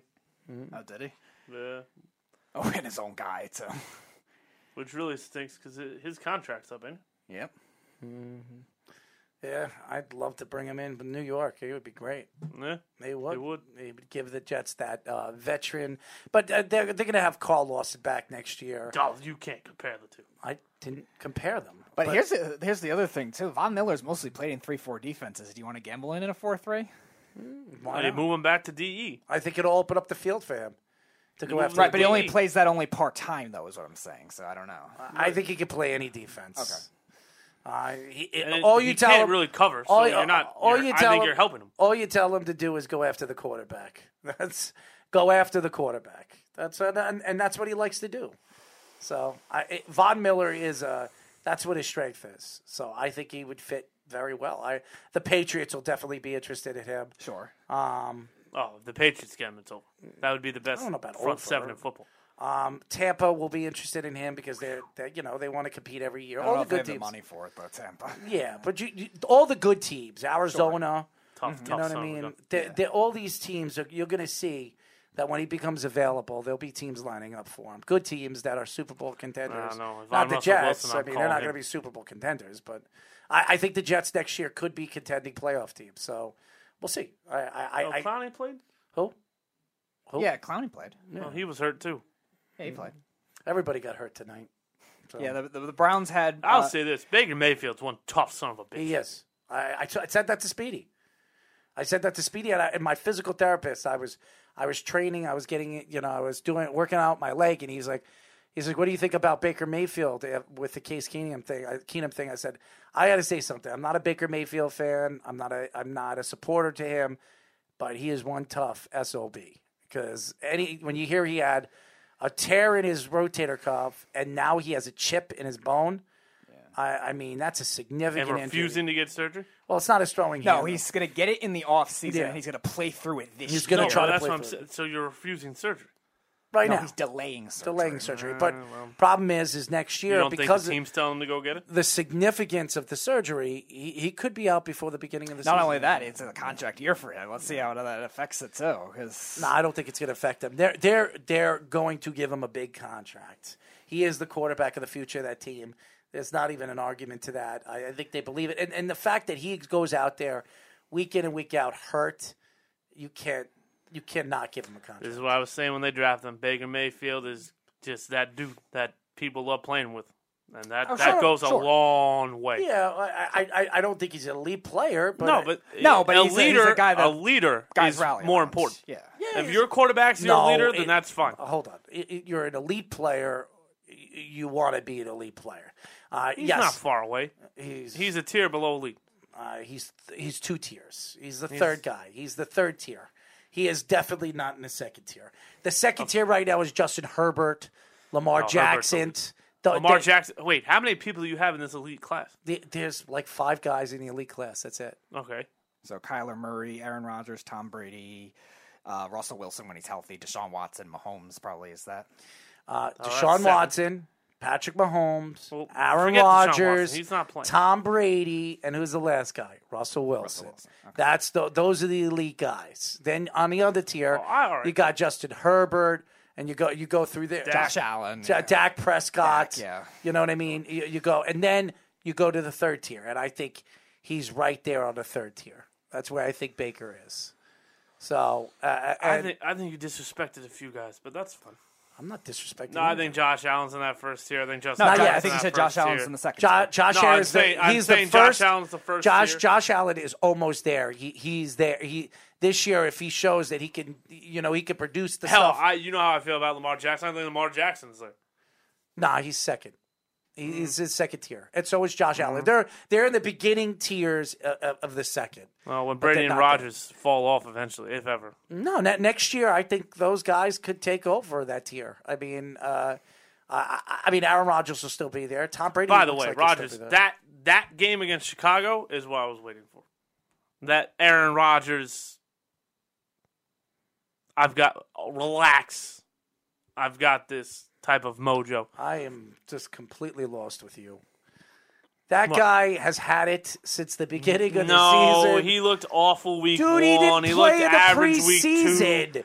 All right, that's he can't fine. insult Lamar Jackson anymore, so now he's transitioning to Aaron Rodgers. Dude, do you have any idea how cocky? If your family hates you, there's a problem. Not anymore. He talks to his family. No, he's not with what's her name again? Moon or whatever. Oh, Olivia Munn. Olivia Munn. Yeah. He's not with her anymore. He's talking to his family again. No. It's ridiculous. He's actually engaged to another movie star. Yeah. She's Cheyenne Woodley. Yeah, who's very sweet girl. Very nice. Yeah, very nice. And I think she's a good match for him. Yeah, but, sure. Because we know them. No, I'm just. Didn't he date Danica Patrick? Yes. Mm-hmm. So why are we talking about the other chick? Why?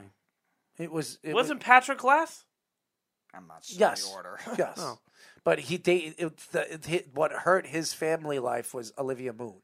Well. And then when he broke up with her, when he was with Danica Patrick, I heard that he made up with his family. So David Carr. Yeah, who sucked. Well, that's because he was thrown to the wolves. Dude, he sucked. For an expansion team, no less. Dude, he sucked. He was never going to... Dude, you could have put him on a good team. He sucked. That's not true. He played great when the Giants let him play. Oh, yeah. How often was that? The Giants let him play maybe the blowout. Dude, if he was great, say, the Giants are not in a lot of blowouts. If he was great, there would have been teams. Great. If he was a quarterback that could start in the NFL, there would have been NFL teams lining up for him. I think he would have been better than his brother. You're out of your mind. Derek Carr is on a whole nother level in the NFL than he ever was. And he's not even close. Yes, career trajectory, absolutely. Talent-wise, David Carr would be just as good, if not better than his brother. No way. If he was given a fair shot. No way. All right. No way. Okay. Derek Carr is on a whole nother level. And Andre Johnson, too, got screwed by that The way Derek Carr's playing, people are the way Derek Carr has been playing, he might be a borderline Hall of Famer when he's done. You're looking. Derek Carr's in that second group too. Don't. Yeah, he is. Yeah, we know. No, yeah, no, I'm just saying he is. There are some morons that think Derek Carr should not be considered. Oh yeah, there's a lot of people think he's average, and they're all Raiders fans. Like, what is the matter with you people? He's an amazing quarterback. Be grateful, and he's tough as shit. No. He's tough as shit. He's clutch. What else do you want from the man? Derek Carr is a great quarterback, and to me, the way he has played, and if he continues playing the way he is, he will be. What a time Hall of is Famer. it? What do you mean, 12:02? Oh God, that's why I'm getting cranky. It's after midnight. Speedy's mom's around the corner. Is she? Yeah. No. Well, we'll wait for that. So don't storm out of the room like your counterpart used to. No, I did that too. You did it once, but he did it a couple more times. I mean, that's because he couldn't. Whatever happened to you guys? I mean, what? You and the Gweedster. What happened? I don't know. You guys were buddies. You guys were best friends. And I don't know. I mean, you happened. I happened. I didn't. I don't know. Oh, I don't know. Did Al already sounded slam great him and we to don't say. realize? No, it felt very funny to say. I broke your relationship up. He saw me with another man and he didn't like it. Oh, you mean a woman who looks like a man, right? What? You're a woman now? I just. Never mind. I'm trying to just, Dude looks like a lady! I mean, he is getting married, right? Were you invited to his wedding? Wasn't he? He's getting married? I thought he was already married. Did he get married? He's not I married. thought he was already married. Mm-mm. Okay. I don't think so. Oh, okay. You don't even know?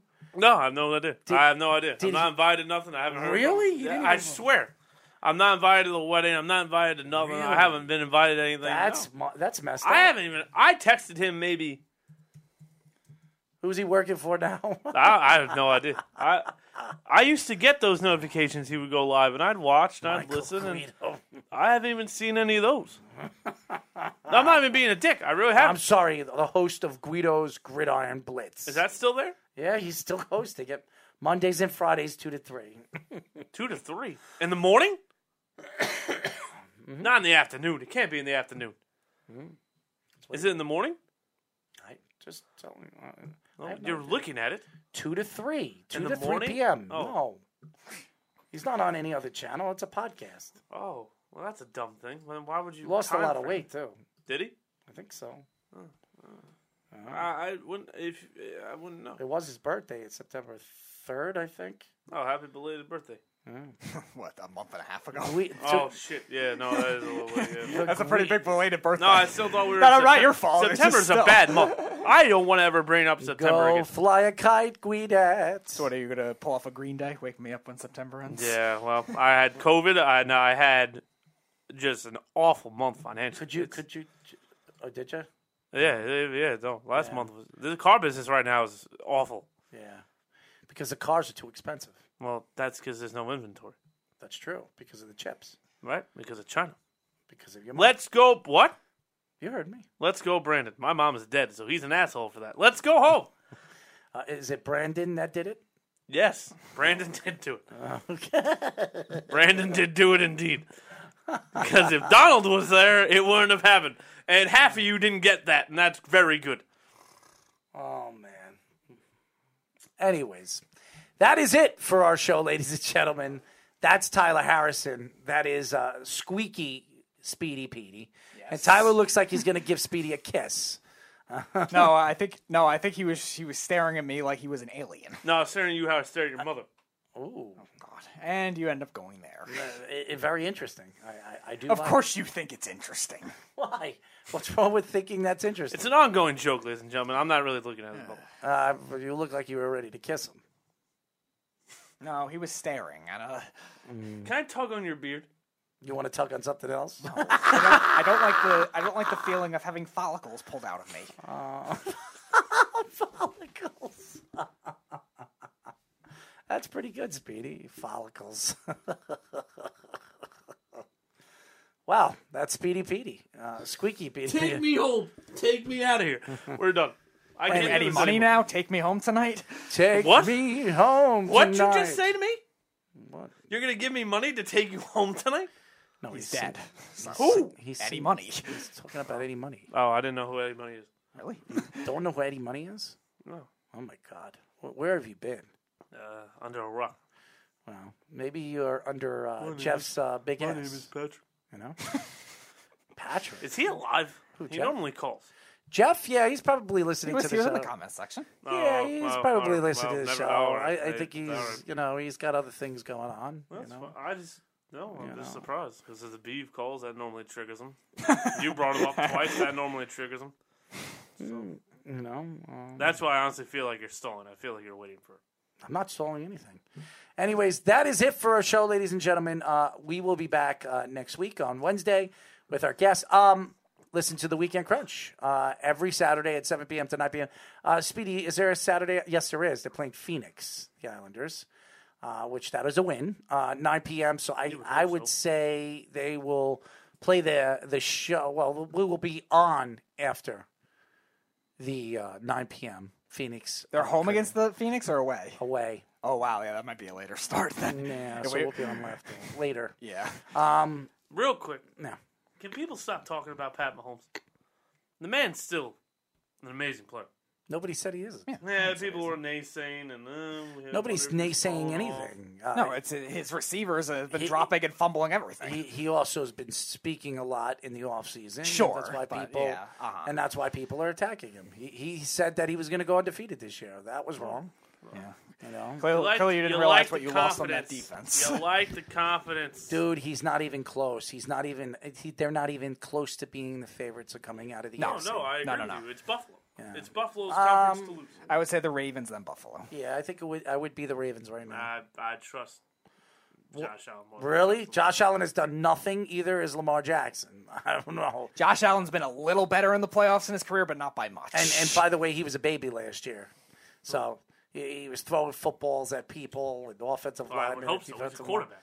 No. No. He meant he was like throwing a fit at the end of the game. Yeah, he's a little baby. When the Chiefs are blowing him out. Again, you like that. You like that spunk. You like that energy. You would hope he learns from it, you sure. You like that we're about to go home. Yeah, you just have to still see it. That is it. I guess we will say good night. Good night, everybody. You're listening to the Worldwide Sports Radio Network.